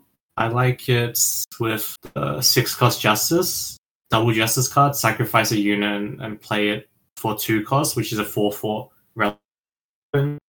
It's kind of nice value to play that for 2, kill something, and you have another versatile weapon in your hand, which can do some work. So I don't know. I just really like this card. It's like solid card for a comp. Yes. Yeah, I agree. It can like feel a little bad because things can outclass it, but then it's also from the other side of the table sometimes feels really bad because you're like, I don't want any of my opponent's units to get a 2/2 weapon. So yeah, it's pretty interesting. There's a couple other pretty good Justice commons that I feel like are deserving this shout out. There's Entrapment, which is the kill an attacking enemy unit. Can't be played at night. That clause has bitten me in the butt a few times this format. So it's hard for me to evaluate where I should end up picking this because I've definitely lost to someone playing Entrapment against me, but I've also lost to my opponents playing a Nightfall creature while I have an Entrapment in hand. Yeah, and I'm not really a fan of that card. It's like if you need removal, I'll play it, but yeah, there's too much Nightfall. Yeah. I don't know, it feels like too much Nightfall. Yeah.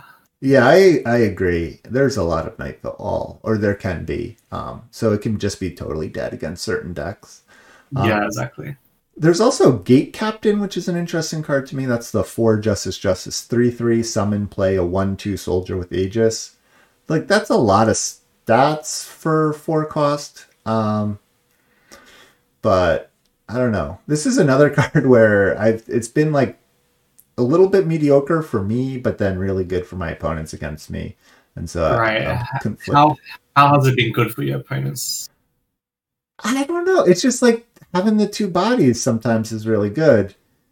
But then like when I play it, I have that problem I was talking about earlier where my whole hand is 4 drops and I can't double spell, and then I'm just like wishing I had a wider variety of cards. I don't know. I like keep thinking because there are so many sacrifice options and stuff that it's like, I can then sacrifice the 1/2 or whatever, but I don't know. It just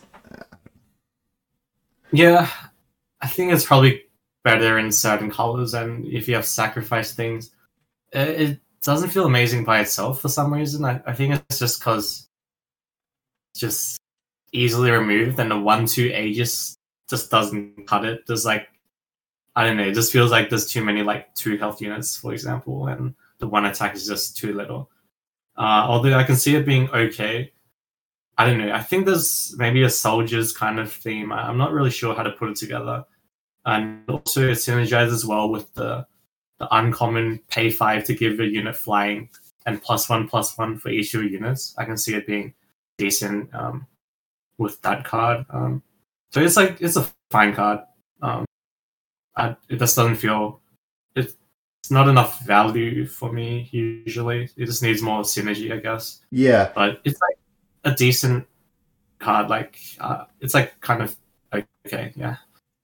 No, I see what you're saying. It's and that's how I feel too. That's what's interesting to me because it is like 4 or 5 worth of stats for 4, which is pretty good. But yeah. I guess I think about it like with regards to like Tunnel Blockade, which is the 3 Justice, play 2 1/2 soldiers with Aegis. Yeah. And again, you're like, oh, this is a 2/4 over worth of stats over 2 bodies. There's sacrifice. There's like go wide, the sacrifice energy. But then, like I feel like both of these cards cost 1 power too much. Not that they would be up, and I don't mean that in like it should cost. Blockade should cost 2, and Gate Captain should cost 3. I just mean for this like effect, I would just rather both of them be cheaper. Like with Tunnel Blockade, I would rather have the shadow, the 2-cost shadow card or collection rounds or whatever. It's like if I want 2 bodies, I want to pay 2 for that. Even though these are like slightly better bodies, it's not worth like the extra cost. And then the same with Gate Captain. I'm like, I'd just rather have a Beekeeper and then like only pay 3 for these 2 bodies, even though both of the, I mean, the 2/2 flyer is really good, but it's like both of the bodies are in one sense better than Beekeeper, and you're, but it's just like I don't want to pay 4 for 2 small bodies. I want to pay 3 for 2 small bodies. Yeah, I definitely agree. Just the 1/2 Aegis just doesn't feel like it cuts it. Like it just feels so bad. I don't know exactly why, but it's just terrible. And it's weird because it feels like there should be some synergy because there's a bunch of this 1/2 Aegis flying around, like the 2 cards we mentioned. There's like the Argenport uncommon that makes them. Yeah. But there is minor synergy. There is the 6/4 Justice rare that gives your soldiers +2/+1, and there is the pay 5 give flying, and the more units, the more damage you deal. Those are the main ones, I think. But I feel like it's not enough to justify going into soldiers. Whereas insects, they're like just good by itself, and soldiers, you need those cards to make it like okay. Yeah, and I thought it would be okay with like versatile weapons and stuff. You're like, oh, there's a lot of weapons in the format, but so many of the versatile weapons have really low health that it's like not it doesn't help your 1/2 soldier attacking over things.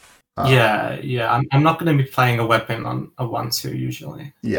Because you would think you're like, well, just my line of thought is like it's a 1/2, but it has Aegis, and so if you can like get it big enough, then it's hard to kill, so you don't get 2 for 1.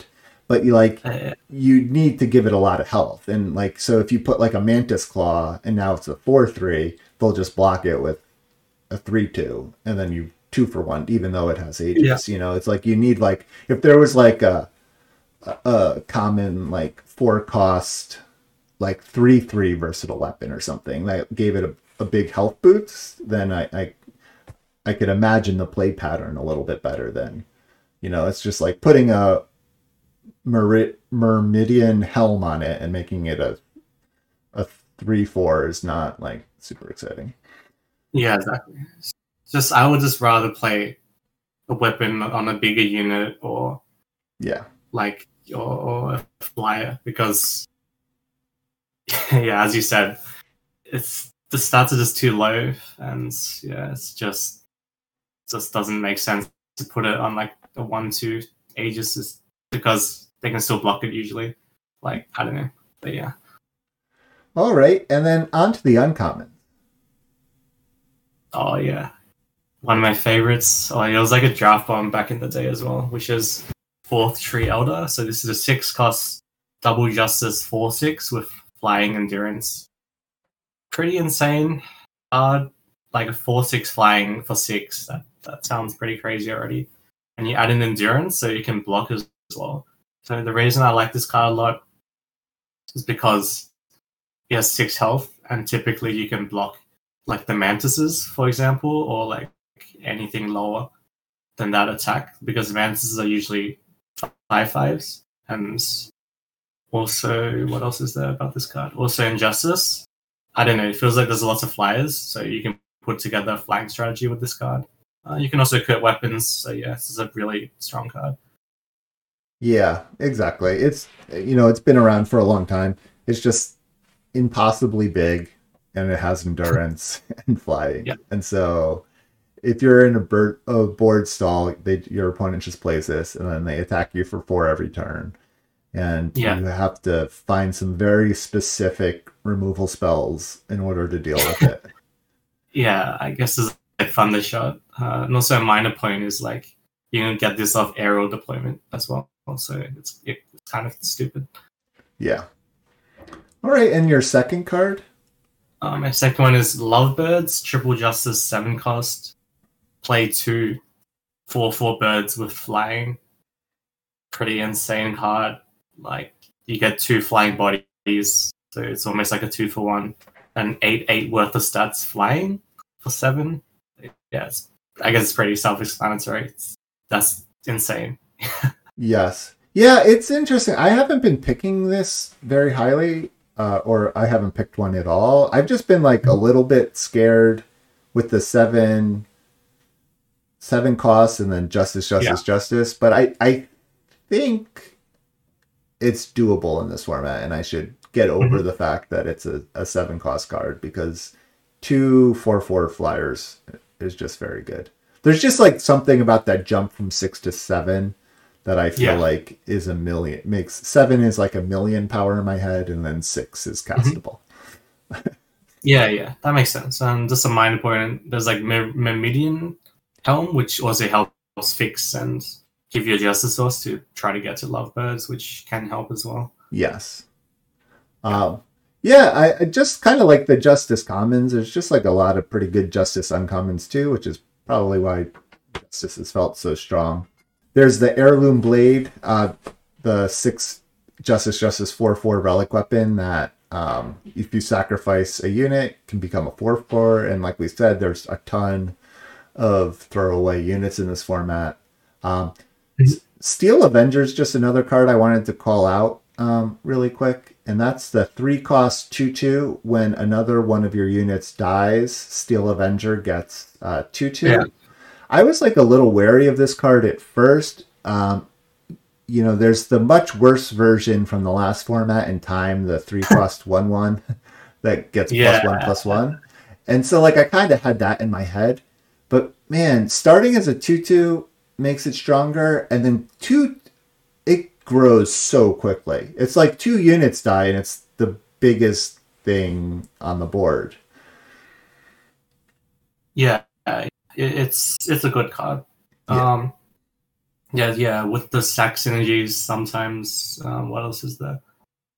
Yeah, it also comes with Heirloom Blade. There's a decent amount of synergy with it. It's a solid card.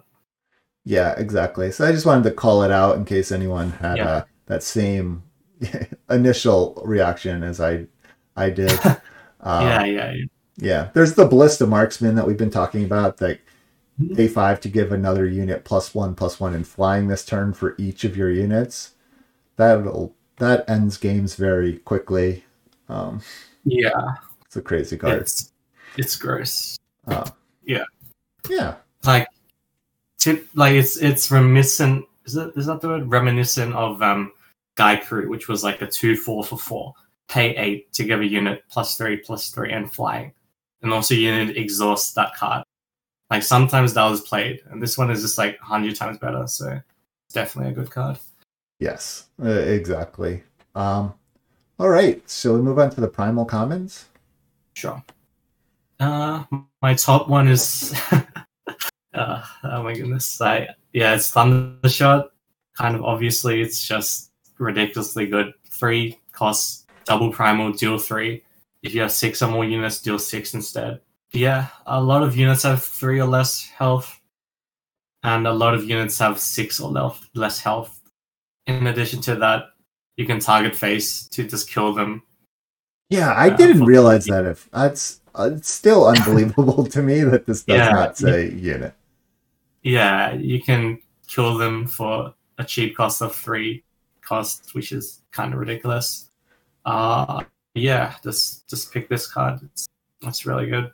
Yeah, and it's just so easy to trigger the 3 units in this format.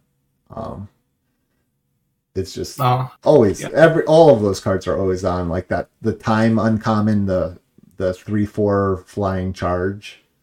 That just it always flies and it always has charge. It's like, as far as I can not for me, but I don't know. They're still like fine. Like you need to have. For me, I need to actually like make sure I have like 3 units like on purpose. I don't know. It's not too coincidental for me, but maybe in other people's experience it could be. Like it always has flying or it always does 6. But yeah. Yeah, no, I agree, and I guess I actually trade off a lot, and so I have to be a little bit more purposeful about it. But I don't know.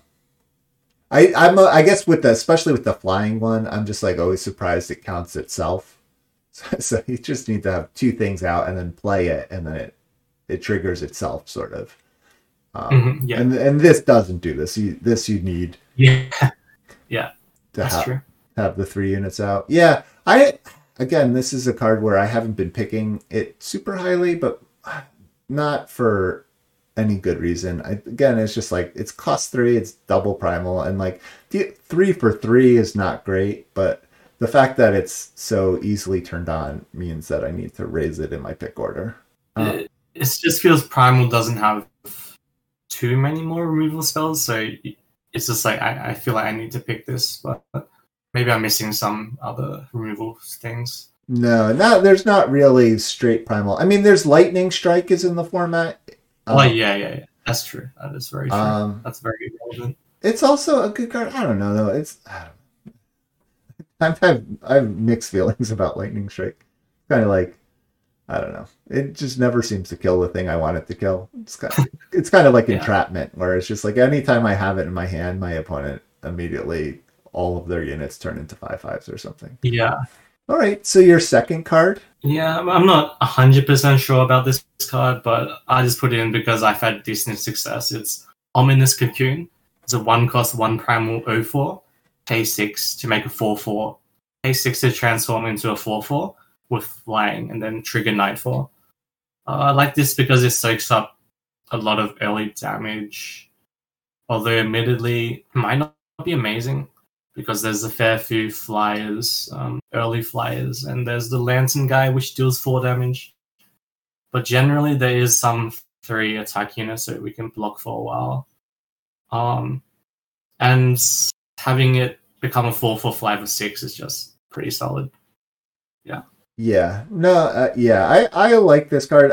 I've been having trouble figuring out where to pick it because the front side is like not super exciting. But I don't know. But it's just like it costs 1 and it's so easy to play, and the 4/4 flyer is just a limited all-star, and so I think I just need to pick these higher. I think part of it is also that these have been going very late, and so it's been easy to pick them up, so I feel like I don't need to pick them that highly, but I think people should be picking them higher than they currently are for how much this card can do. Although as a caveat, it's also not too good at the same time, because say you block a 3-cost thing, they play a versatile weapon, they just kill it for free. And on the other hand though, like an extra point, this card is also good because it gives you extra unit for Thundershot, and it's a 1-cost, so that's a relevant point. Yes. Yeah. So pretty sweet card, and it's like tough because it's like, you know, as your opponent gets closer to 6, you're like, oh, I'm gonna have to deal with this. But then it's like you don't want to spend your removal on a 1-cost unit, and so for sure. It's pretty interesting. All right, and then the third card in your list. Third one is Cobalt Acolyte. So just give a unit flying. I don't know. These cards just feel kind of overall. They kind of feel not as strong as the other commons in the other colors. But I like Acolyte. It pairs well with big units, and there's a fair few big units in this format. giving a unit flying is just extremely good. Like flyers are extremely good. Yes. And when a unit doesn't have flying, the stats tend to be better. So if you give, like, say, a time unit flying, it just becomes ridiculously OP, like a Mantis or whatever. And also, like I mentioned before, we have you can give a unit flying and then kill it with the 3-cost fire card that deals 2 to a flyer. So sometimes that's relevant as well. But yeah, it's a decent card. Like I would want 1 or 2 of them in like a deck with big-ish units, and it's not the worst when it's a 2/1 flyer for 3 when you cast it on itself. It's okay. And sometimes you can also use the Great Aegis. I think that can be relevant. So yeah, it's a decent card. Yeah. Yeah, it's funny having this card back because I feel like I keep playing it and then expecting it also to give +1/+1 to the unit, and then yeah. And I feel because I kind of feel you. I don't know. It's still a good card, but I feel like it's lost. I've become spoiled, so it's lost a little bit of its luster. Where I'm just like, I don't know. Like, like I don't know. There's so many flyers in this format that like a 3-cost 2/1 is not great. Like, another primal common is the Aerial Rescue Team, which is the 3 primal 2/2, which is a 3-cost 2/2 flyer, but it has Valor, so it attacks through this. Yeah. And so there's just like a lot of that around. Or I don't know, or it trades off with the Beekeeper B, but then, your opponent still has a card around to do stuff with. So yeah. But like you said, I think in small amounts, it's just like as a top deck in a board stall or something, it can be game winning. It's just like, it's weird in that it's like, it's much less exciting early than it was. So I think that's one of the reasons where I feel like I don't want too many of them, just because I don't want to be playing this on turn 3 in this format currently. Yeah, that's what I was thinking before. Like, it does seem a bit weak for like a top 3 common. So there might be more, but it's still like okay to good card. I think it's just because Mountain was just so good that it makes this card feel like a lot weaker as well. So yeah. Exactly. And like we mentioned Lightning Strike or something, maybe that's up there, but I don't know. Yeah, maybe Lightning Strike's just better. Like, it's like an okay removal. It's like good early game removal. But then you can get into this tricky spot, I think, with Primal, where if you're taking Lightning Strikes and you're taking Thunder Shots highly, then your deck is all removal and no units, and so then it's like your Thunder Shots worse. I don't know. It's just it's like a weird it's a balance, I think. That's why that's why. All right, on to uncommons. I feel like this is where Primal has been was the least exciting uncommon thing for me. Oh, really? I love these cards. They both feels really good to play for me. So my first one is Cobalt Beetle. It's a 4-cost 2 primal card, 2/2. It has Berserk and it has Hunt 2 on summon. Ultimate is pay 7 to draw 2 cards. So the reason I like this is essentially it can be a 3-for-1. So pretty much a 3/3 body Berserk. And then later you can draw 2 cards, which is pretty insane. And the Berserk is not irrelevant. For example, you can also give it double damage and you can buff it with like a pump spell if you're playing Skycrag, and that's just ridiculous. Or you can give it flying and then give it and then buff it with like a trick. It can like close out games, and it's ridiculous how it has extra text where you can just draw an additional 2 cards. So that's why I put it as a top uncommon. Yeah, I guess I just feel like I think it is good. I guess it's probably the third best. It's like I think like the Time and the Shadow one, which we haven't talked about, are so I guess it's because it's not like the best. I don't know, the Beatles. It's still good. It's just I feel like Berserk doesn't help it attack into things. Like even the Justice one with the Valor again, it's just like that allows you to trade up or attack into things, and like this Berserk one, I feel like you need to do more work for. But but it's summon. It's not summon. Its ultimate ability is very strong. So I think if you're getting to late game, if that's the kind of deck you have, then it can be very powerful.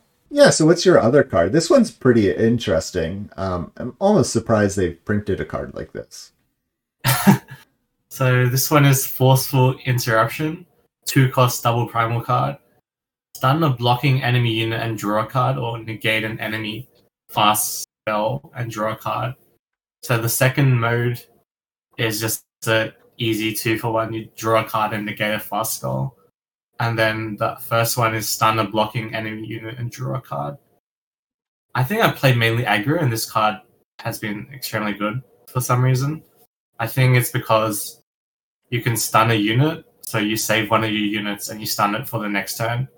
So usually they'll try to eat a small unit with a big unit, but then you save it with this. And then you get in for more damage with your other units. And also, if that's not a good play, you can always hold it up as a fast negate, and it's a cantrip, right? Like you're not losing anything by playing this; you just play it, so it's like a free stun or a free negate, pretty much. Yeah. I mean, of course it costs 2, but it's you add card parity still, which is extremely good. Yeah. Well, I mean, it's above you know, it's like a 2. It's a 2-cost 2-for-1 if you do negate a card. Yeah. Or this is kind of a bit niche, but you get the 2-for-1 if you can blow out a double block with it too. Yeah, you're right. Yeah, that's very relevant. Would be pretty powerful. I have been like trying to figure out like how many fast spells I feel like my opponents play. And like still haven't quite settled on that because, kind of like how we've been talking about throughout this episode, where you're just like, I feel like my decks haven't had a ton of fast spells in them. Yeah. But then when I look at all the cards, I'm like, there are a ton of fast spells in here. And so like, I think this card will improve sort of once the format settles down a little bit or something in all of these cards. I don't know. You know what I mean? Because I do feel like there are some powerful spells, but maybe part of my hesitancy is just like, again, because the units are so powerful. It's not like Unleashed where, Backlash I felt was like so great in Unleashed because the units were so crappy. Blowing out someone's powerful spell could put you really far ahead. And that was only a 1-for-1. And in this is a 2-for-1. But like the units are so powerful that your opponent can just like play a deck with powerful units and powerful summons and then never really need to play the spell, and then you get not as much value out of it. Yeah, I think you probably should play aggro with this card. Actually, maybe is it mid-range? I don't know. Like you probably maybe both is fine. Because aggro you can save a unit and stun. And mid-range, you can do that scenario you talked about when they double block. I think maybe this card might just look better on paper though, because I haven't played it enough, and yet it does seem like maybe there's not that many fast spells, but I guess we actually have to check. Like maybe this card is not as good as it seems. But if there's enough fast spells in the format, it's probably really good because it's just an easy 2-for-1 for 2. Yeah. Yeah, there's so I mean I like both of those cards. I guess I was just like, I feel like the primal uncommons in this format are just like a little bit more conditional than some of the other cards, which are just like generically powerful. Like I don't know, like there's the Stormwatcher, which seemed like it would be a pretty exciting, spectacular card. The 3 Primal 0/5, Aegis, and then Spellcraft 4, play a Hailstorm. But I don't know. Again, like units can just be so good in this format that it's like at turn 7, I don't know what Hailstorm's really doing for us all the time. I mean, it will destroy some boards, but and also do nothing. I've never played that. Have you? Have you seen it played or played it? It's just I've never seen it in game yet. I haven't seen it or played it. I was like tempted to pick it for testing, and then I talked myself out of it. So I agree. But it's just like you think like, oh, Hailstorm, that seems great. But again, it just like feels it hasn't excited me when pushes come to shove and I need to pick a card. Yeah, I think the best comparison is to Icequake, which is a dual 7. I mean, sorry, is a 7-cost primal, deal 3 to everything and each player, which is not the best. So yeah, I think it's pretty comparable. It's just not very exciting to play. Yeah. There's a card that's blown me out a couple times is Thick Hide, which is the 2 primal, give one of your units +4 health this turn, and then when it takes damage, draw a card. Yeah, that's just like so powerful because you get the It's it's like a forestall. It's like a 2-cost forestall if you have enough attack. Yeah. When you get blocked by 2 units and you cast that spell on that unit that is being blocked, do you draw 2 cards or you just draw 1 card? Do you know? I don't know. When it takes damage this turn, I don't know. That's very interesting. Yeah, because if you draw 2, that sounds insane. I don't know. Yeah. Then this would that would be sweet. Yeah, I think it's probably pretty good. I don't know. I haven't picked it, but I've been blown out, and it feels really bad to lose a unit and for them to draw a card. It's a fine card. Yeah, I mean it's fine. I don't know if it's it's fine. Like I don't know, having tricks that don't give attack is usually not good, but this one just replaces itself, so it's fine, right? Yeah, exactly. And because it's even though it just gives health, you can play it on offense and defense. So you're just like saving your unit and replacing itself. So it can't be so bad. All right. Shall we go on to Shadow, or are there any other cards you want to call out? So for Shadow commons, there wasn't anything else. But for Shadow commons, my first one is Extinguish, which is a 3-cost shadow, single shadow, Nightfall card. Kill a unit with 4 health or less. So pretty much it kills. Seems like it almost kills like most units 4 or less cost, and that's pretty valuable. That's about it. It's like a solid removal spell. Of course it can miss, but generally it hits a lot of targets. Yeah, I agree. This has felt pretty powerful, and 3 cost is like enough where it can be sort of a tempo play also. So this has felt both powerful for me and against me. So I would definitely pick this card highly. And it's it's nice because it's cheap and has Nightfall, and Shadow I think has some aggressive leaning decks. And so I think Nightfall is a mechanic that can be more advantageous for aggressive decks who are trying to go wide or have a lot of cheap things, because you can take more advantage of those cards. Yeah, and my second one is Vayne Parasite. So this is a 3-cost single shadow card. It's a 1/3 deadly. When you play a unit with 7 or more total health/attack, you deal 2 damage to the enemy player and you gain 2 life. So this is a pretty solid card. I like it because there's lots of big units in this format. So a deadly unit with high-ish health, we can like pop or lose Strongbow, and then you can like block it or trade it off, which is pretty solid.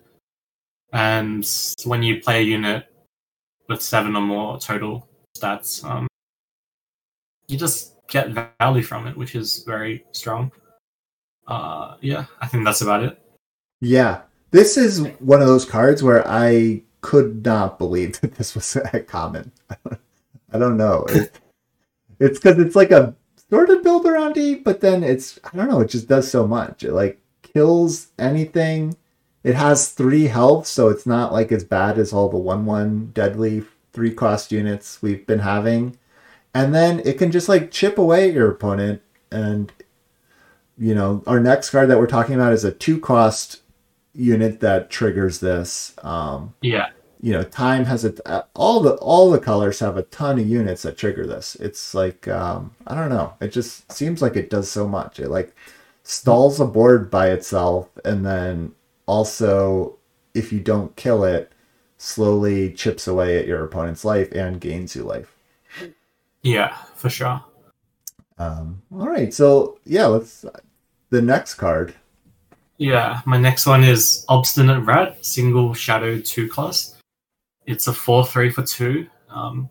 Although its condition is that you need another card with 7 or more total stats to exist, or else it can't block or attack. And I put this highly because it feels like a lot of the cards purposefully have 7 or more stats. You can also equip another unit with a weapon, or you can just play another Rats. So pretty much a 4/3 for 2 is ridiculous. You can follow it up to say like, I don't know, a Harvester or a Cobbler, and then it can attack, or you just play another Rat, and it's pretty damn strong for a 2 cost. And yeah, of course, it triggers Vein Parasite, and it also triggers Feed the Hecaton, which works because it doesn't need it. It works by itself because it's not attacking or blocking. You just exhaust it. So that's why I put it as a top 3. Yeah, this is just so powerful. It's like when your opponent goes this into another one, like turn 2, turn 3, and then they're attacking you for 4 on their turn 3. It feels really powerful. I had an opponent just wreck me with an aggressive Felm deck today, where it's like turn 2 they played this, turn 3 they played the Lethrai Darkstalker, which is a 4/4.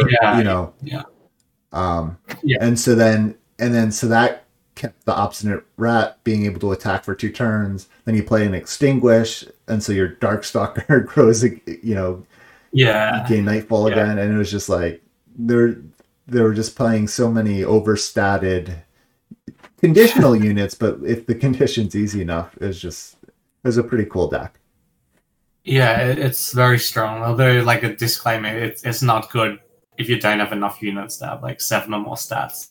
Like, it's not just a really good card in most decks, like Extinguish, for example. Yes. So yeah, just be wary of that. Yes. Yeah, I think the thing, like you said, that helps it, though, is it plays so well with itself. And so, because it's common, so if you can get a couple of these, then you're like, oh, okay, well, we're kind of doing it.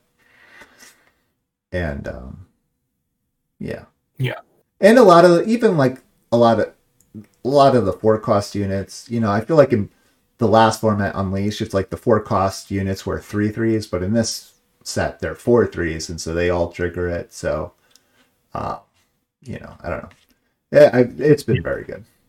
All right, cool. And then the uncommons. Yeah, my uncommons is Dangerous Gambit. So this is a 2-cost fast spell. Kill a unit, take damage equal to its remaining health. This is just ridiculous. This is a kill any unit, pretty much. I don't know what else to say. I guess also the health is a bit less, is mitigated by being in Shattered, because there's a lot of life gain, like say the Parasite, lifesteal units, etc. So yeah, it's just really solid, and it's fast as well. Yes, exactly. I think 2-cost fast spell. All right, and then your second card. Yeah, it's Amethyst Beetle. So this is another beetle. It's 4-cost double shadow 2/2. It has lifesteal and hunt twice. Ultimate pay 7 to give an enemy unit -3/-3. This card's solid. It's just like a 2-for-1. Lifesteal is always good in limited, pretty much. And also the extra benefit is it's in shadow, so you can play Through the Unknown and Recovery, which will bring this back, and it can hunt again, and it can use its ultimate again. So it's a very solid card. It's usually a 2-for-1. Yeah. Yeah, exactly. I think. It's pretty good. Yeah, I think just the lifesteal and the fact that the -3/-3 is also permanent, which is pretty good. Yeah, exactly. But yeah, I don't know if there's much more to say than I think all the Beatles are pretty good, and this is definitely one of the better ones. Decent. Yeah, and Shadow has a couple other pretty good commons and uncommons actually. Midnight Hunter is back in the common slot, which is pretty good. Amethyst Acolyte is back, which is pretty good. Leeching Viper, I just wanted to shout this card out. I don't think this is like a great card, and you should be picking these very highly. It's the 6-cost 4/4. But I have died to a lot of Leeching Vipers. Yeah. It's just like, I don't know, you get to a board, I don't know, I keep getting to these board stalls, and then I'm not drawing removal, and then my opponent plays a Leeching Viper, and then just like over the course of 3 turns, the game is then now unwinnable for me. So yeah, I think it might be to do with the decks you are drafting, because you said you picked lots of Amber Acolytes and Seek Powers, so I can imagine you're not too proactive in your game plan, so it leads to more board stalls, and then the Viper might just wreck you, right? Yes. Yeah, I think that's probably part of the problem. It's just funny because it seems like it should be a like 6-cost 4/4, and then I'm like, maybe I should just like put one in all my decks in the game. Yeah, I don't think it's good, but I think if your deck can stall it, it seems playable. Yeah. It's just it was a surprisingly big life swing. It's gain 4, lose 4. Shockingly, it's not nothing for sure. Yeah. And then the other Shadow. I mean, there's always the Horse Snatcher Bat, which is the 6-cost 5/3 flying quick draw. It's still a good finisher. I don't know if you want to play this as your like first really good card that you put out, because it does die to a lot of things. But once you've exhausted your opponent's resources, great way to end a game. Yeah. There's also Bone Music, which seems really good. So what you can do with it, you can either discard a unit, so the maggots get +1 attack. Oh wait, let me just tell you what the card does. So Bone Music, from memory, it's a 4-cost shadow spell. It's a 3-cost. 3-cost. Wow, that sounds ridiculous. 3-cost shadow spell, and when you discard a card, play 2 maggots, which are O2s, and get 1 attack for each unit in your void. So you can just say discard an advantage, and you suddenly get 2 units, or you can discard a unit and they immediately grow once. I don't know, it just seems pretty strong. I just wanted to mention that card at least. Yeah, no, I was playing a game against BetterUp, and he played that, and he had a Viper out, and so then all of a sudden he drained me for 2, and then had 2 7/2s on the board. It was pretty good. That's disgusting. Yeah. And it pairs well with like Sacrifice as well. Exactly. There's also Hand of the Hecaton, which is the 3 Shadow 3/2 deadly, and then you may sacrifice another unit to hunt 2. I feel like this card's pretty good. I mean, just like a 3-cost 3/2 deadly is pretty good, and then the fact that there's a chance that this turns into a 5/4 deadly. Yeah, it seems fine. Yeah, I kind of liked it. It's like decent card. All right. Are you ever playing Ancient Widow? What is that? It is the 8 Shadow 6/6 deadly. Play a poison web on each exhausted enemy unit. It just seems way too expensive. Yeah. I don't know. No, it could be okay. Yeah, this feels too expensive, but it could be okay if you're versing flyers, right? That sounds disgusting. If you don't have enough flyers and then you play this and then suddenly all the flyers can't fly. I don't know. That sounds alright, but yeah, I think the cost is just a bit too much. Yeah. Like I would just play my own flyers that are decent, or play like Doomwave or something over this. Okay. Well, just you were willing to play a 7 Justice. Yeah, I think 8 is, like you said, the jump from 6 to 7 is Infinity, so this is like double Infinity to me. Yes. But in terms of that, like 7 to 8, I don't know, it just feels a lot bigger. Yeah. Like I can play the Hare, that's like an 8/8 for 7. I can play the Lovebirds for 7, but I've struggled to play 6/6 Deadly for 8. Yeah, no, the Hare is fantastic. That has been, there's been a huge correlation to decks I've had Hare in and me getting 7 wins. Yeah, it's extremely good in this format. But I do kind of this one last thing with Ancient Widow here before we start closing up, that kind of brings up a point for me, is one card that we haven't mentioned at all, or one set of cards that we haven't mentioned at all, is the market access. Right.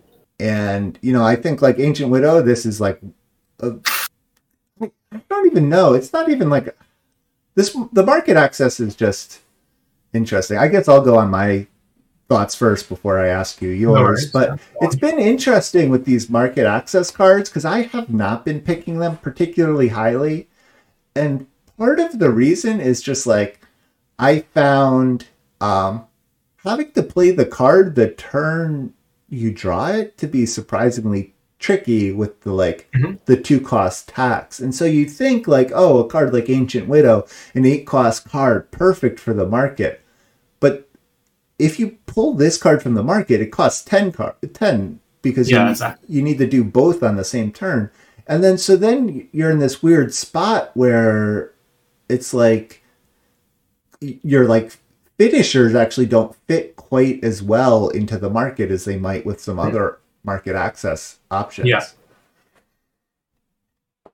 Yeah, for sure. I think the new market, you either need to predict what your opponent's doing and pick something that's relevant to the game in like the next few turns, or you just cast it immediately. And I think for this one, I think it's too speculative to grab this new market, and by the time you get it, they might just kill you already. So I don't know if this is a good market card. It's just a bit too expensive, and you need to predict too heavily. Yeah, I agree. So I think that's been the one interesting thing for me is about these market cards is they sort of change a little bit how you have to use how I think about or use the market. Because I kind of thought that they would be, I don't know, would feel better than they've actually felt for me because, like we said, this format has so many playables that you end up having to cut a lot of cards. But even still, I haven't felt the need to prioritize the market. And maybe part of that is just because I have so many good cards, I don't really just want to, I don't want to add a 2-cost tax to any of my cards. Right. I think it's still, I think markets are, I don't know if it's okay or decent. I think they're probably decent because you can just use it to fetch power, or you can just pick up a card that could be relevant later. I think it's still they're okay. Yeah, but it's more fun to me though, for sure. Yeah, exactly. Though I feel like they're just okay as compared to when there were the grafters cycle in draft. Where you're just those were like first picks, and then with this, I'm like, it's kind of, I don't know. It's like, do I want to just take a good card or do I want to take this market access? And I've been leaning towards a good card most of the time. And maybe part of that is just like, because I've been saying there's been so many Seek powers running around. And so I'm like, the idea of these market access is less exciting to get a power because I've based on my last 2 days, getting power has not been my issue. Yeah, not an issue for you. Yeah, for sure. Yeah. Yes. The problem with Seek is like, yeah, you only get power. Whereas this one, yeah, you could get either one. I think, what else is there? I guess one small point is if you have like a bomb and you pick up 2 market cards, like you're more likely to draw your market cards than your bomb if you put your bomb in your deck, so you could do something with that. So just have like a high chance of getting your bomb, which might be a reason to play markets. But yeah, generally the 2-cost tax is real, and it's not like an easy to use market spell. So I think typically you want cheaper cards in your market, and I guess situational cards. So one good example, or one card I picked was that exhausts a unit and hunt once in the market, and that has won me some games. Cheap situational cards seem decent to me when I've played markets. Yeah, exactly. All right, and then the last couple thing I wanted to talk about is there were 3 of the dual faction uncommons that hadn't been spoiled from our last episode, so I just wanted to go over those quickly for the listeners and maybe get your thoughts here. The first one is the Stone Scar one. We hadn't seen that one yet, and this is, I haven't seen it in game, but reading it now, this seems incredible. It's the 4-cost Fire Shadow card. And it says, it's a spell, and it says, give one of your units Lifesteal and Overwhelm. Draw a unit and a weapon from your void. Yeah, so, yeah, this card is crazy.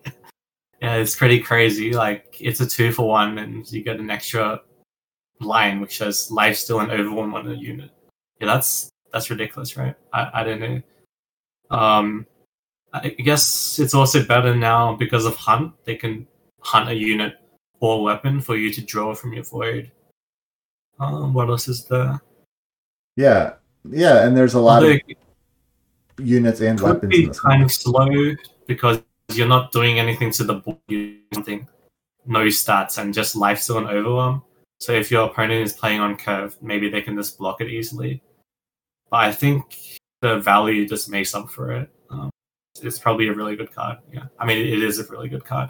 Yeah, exactly. I do agree. It is probably slow, but like the life, it's crazy because the Lifesteal helps mitigate that. Yeah, for sure. And it's like good. I don't know,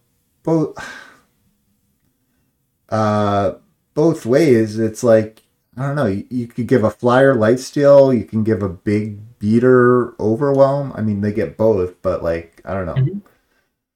I'm like, yeah. So that one's pretty cool.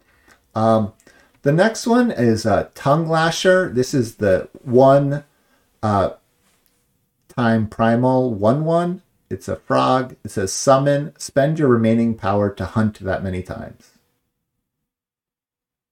Yeah. I've never picked this card. It doesn't seem... So say you played on turn 2, hunts once, it could be a 2/2 for 2, where you get a 1/1 and you get a power burst. That doesn't sound... Wait, you play on 2, so you can play a 4-drop. But you played a 1/1. No, that doesn't sound too good, actually. But say you play it for... Let's just go to 4 or 5. Let's just go to 5. You hunt 4 times, and typically it's 1/3 power, so you would get like a 3/3, maybe 4/4. What is it? I don't know the math. It's like say 3/3 or 4/4 for 5. And you get some power burst. Yeah, I don't think none of these scenarios seem good. Like, I don't know. It just feels like the body will always be weak. So yeah, I don't know. It just doesn't seem good. Yeah, it's interesting because, like, you know, you're like, oh, this is a a card that grows with the stage of the game that you draw it. Mm-hmm. You know, so it's like in one sense never dead, but I like your analysis because like there's the common, the primal common, the 6 cost 2/2 that hunts 4. Yeah. And I'm like not super excited about that card, and then that's very similar to what this is. Yeah, you're right. 6. Yeah. And so you're like, well, if at 6 this is still not exciting, then you're like, well, 10 just for, you know, this, then you're like, okay, you're getting, you know, it's big, but then you're also like, if you're getting unlucky and hitting a bunch of power, you're not actually, you can't use the power burst. I mean, I guess you just mill, at some point you just mill your opponent out, and so maybe yeah, I think honestly that's probably the best way to use this card as like a mill card. I can see you picking multiple of these and just trying to mill your opponent or something. I don't know. Or else it just doesn't sound like a good card. Yeah. Yeah, okay. Well, that's great. We've sort of talked yourselves back around to being like, oh, maybe it does have some kind of possibility. I don't know. Yeah, I actually scratched that though because I'm just thinking like you have 9 power, you just mill them for 8, and you play another one, you mill them for 8.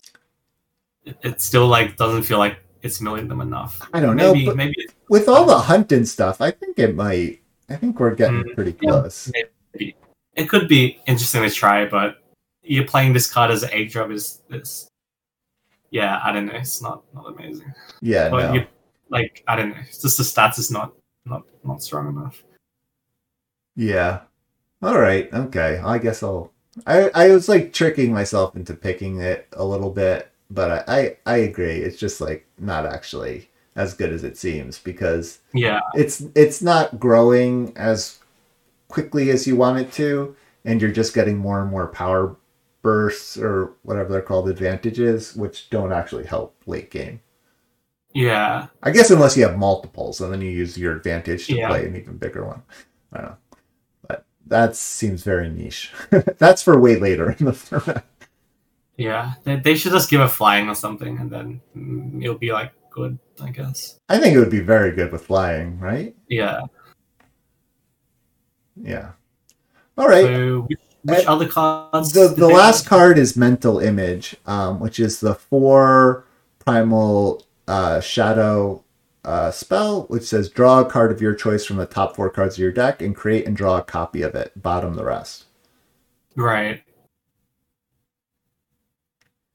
Seems really good because essentially you're doubling best card on the top 4 of your deck, which sounds pretty insane, right? So you're both filtering and then doubling the best card. So it sounds really strong.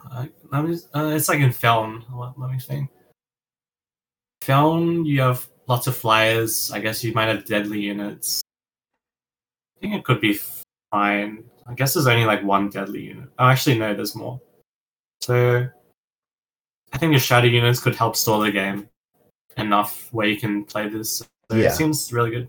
Yeah, and kind of like what we said with the Stone Scar one, it's it's a 4 cost draw 2. This one is this one's interesting because it is slow, like you were saying, and then this one doesn't have the benefit of like giving lifesteal or stalling the board at all. Yeah. Unlike, and not that the other one stalls the board, but it kind of can give you a little help when you're paying for.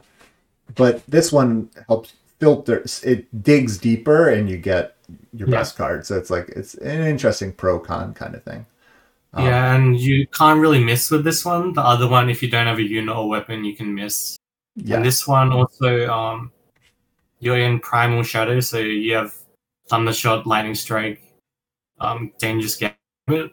Those can just buy you enough time to play this and then play double your best card. So it sounds solid plan. All right, cool. Well, thanks for going through all of those. This turned into a marathon of an episode. Yeah. The one thing we did want to say is this is still early on in the format, so we're still figuring things out. So, take everything we say with a grain of salt. But do you have any final thoughts or things you want to say? Yeah, it's of course, as Pato said, it's early days. These are just initial thoughts, final thoughts. I don't know. I'm just happy the colors seem somewhat balanced now, so there's more color combinations you can play, so it's much more fun. Also, shout out to the Farming Eternal Discord; they're really helpful. Shout out to Alone; he's like always there. He helped me a lot at the start. Shout out to Pato as well for making the community and like working on it for 4 years or even longer. I think those are just my final thoughts. Cool. Well, thank you again for coming on. I really appreciate it. Yep. And it's great that you have, you're probably one of the most prolific drafters. So it's great to finally meet you and kind of get your thoughts on this format. Yep. My pleasure. All right. So I think we'll end our show there. So thank you everyone for listening. Thanks to our patrons, which you can find at patreon.com/farmingeternal for supporting the show sort of month after month as we've been doing this. It's great to be back talking about draft. We had a bit of a lull there as Unleashed dragged on and Hats stopped playing Eternal. So, but we're finding our footing here again, and so I'm glad to be talking about draft again. So have a good night, everyone.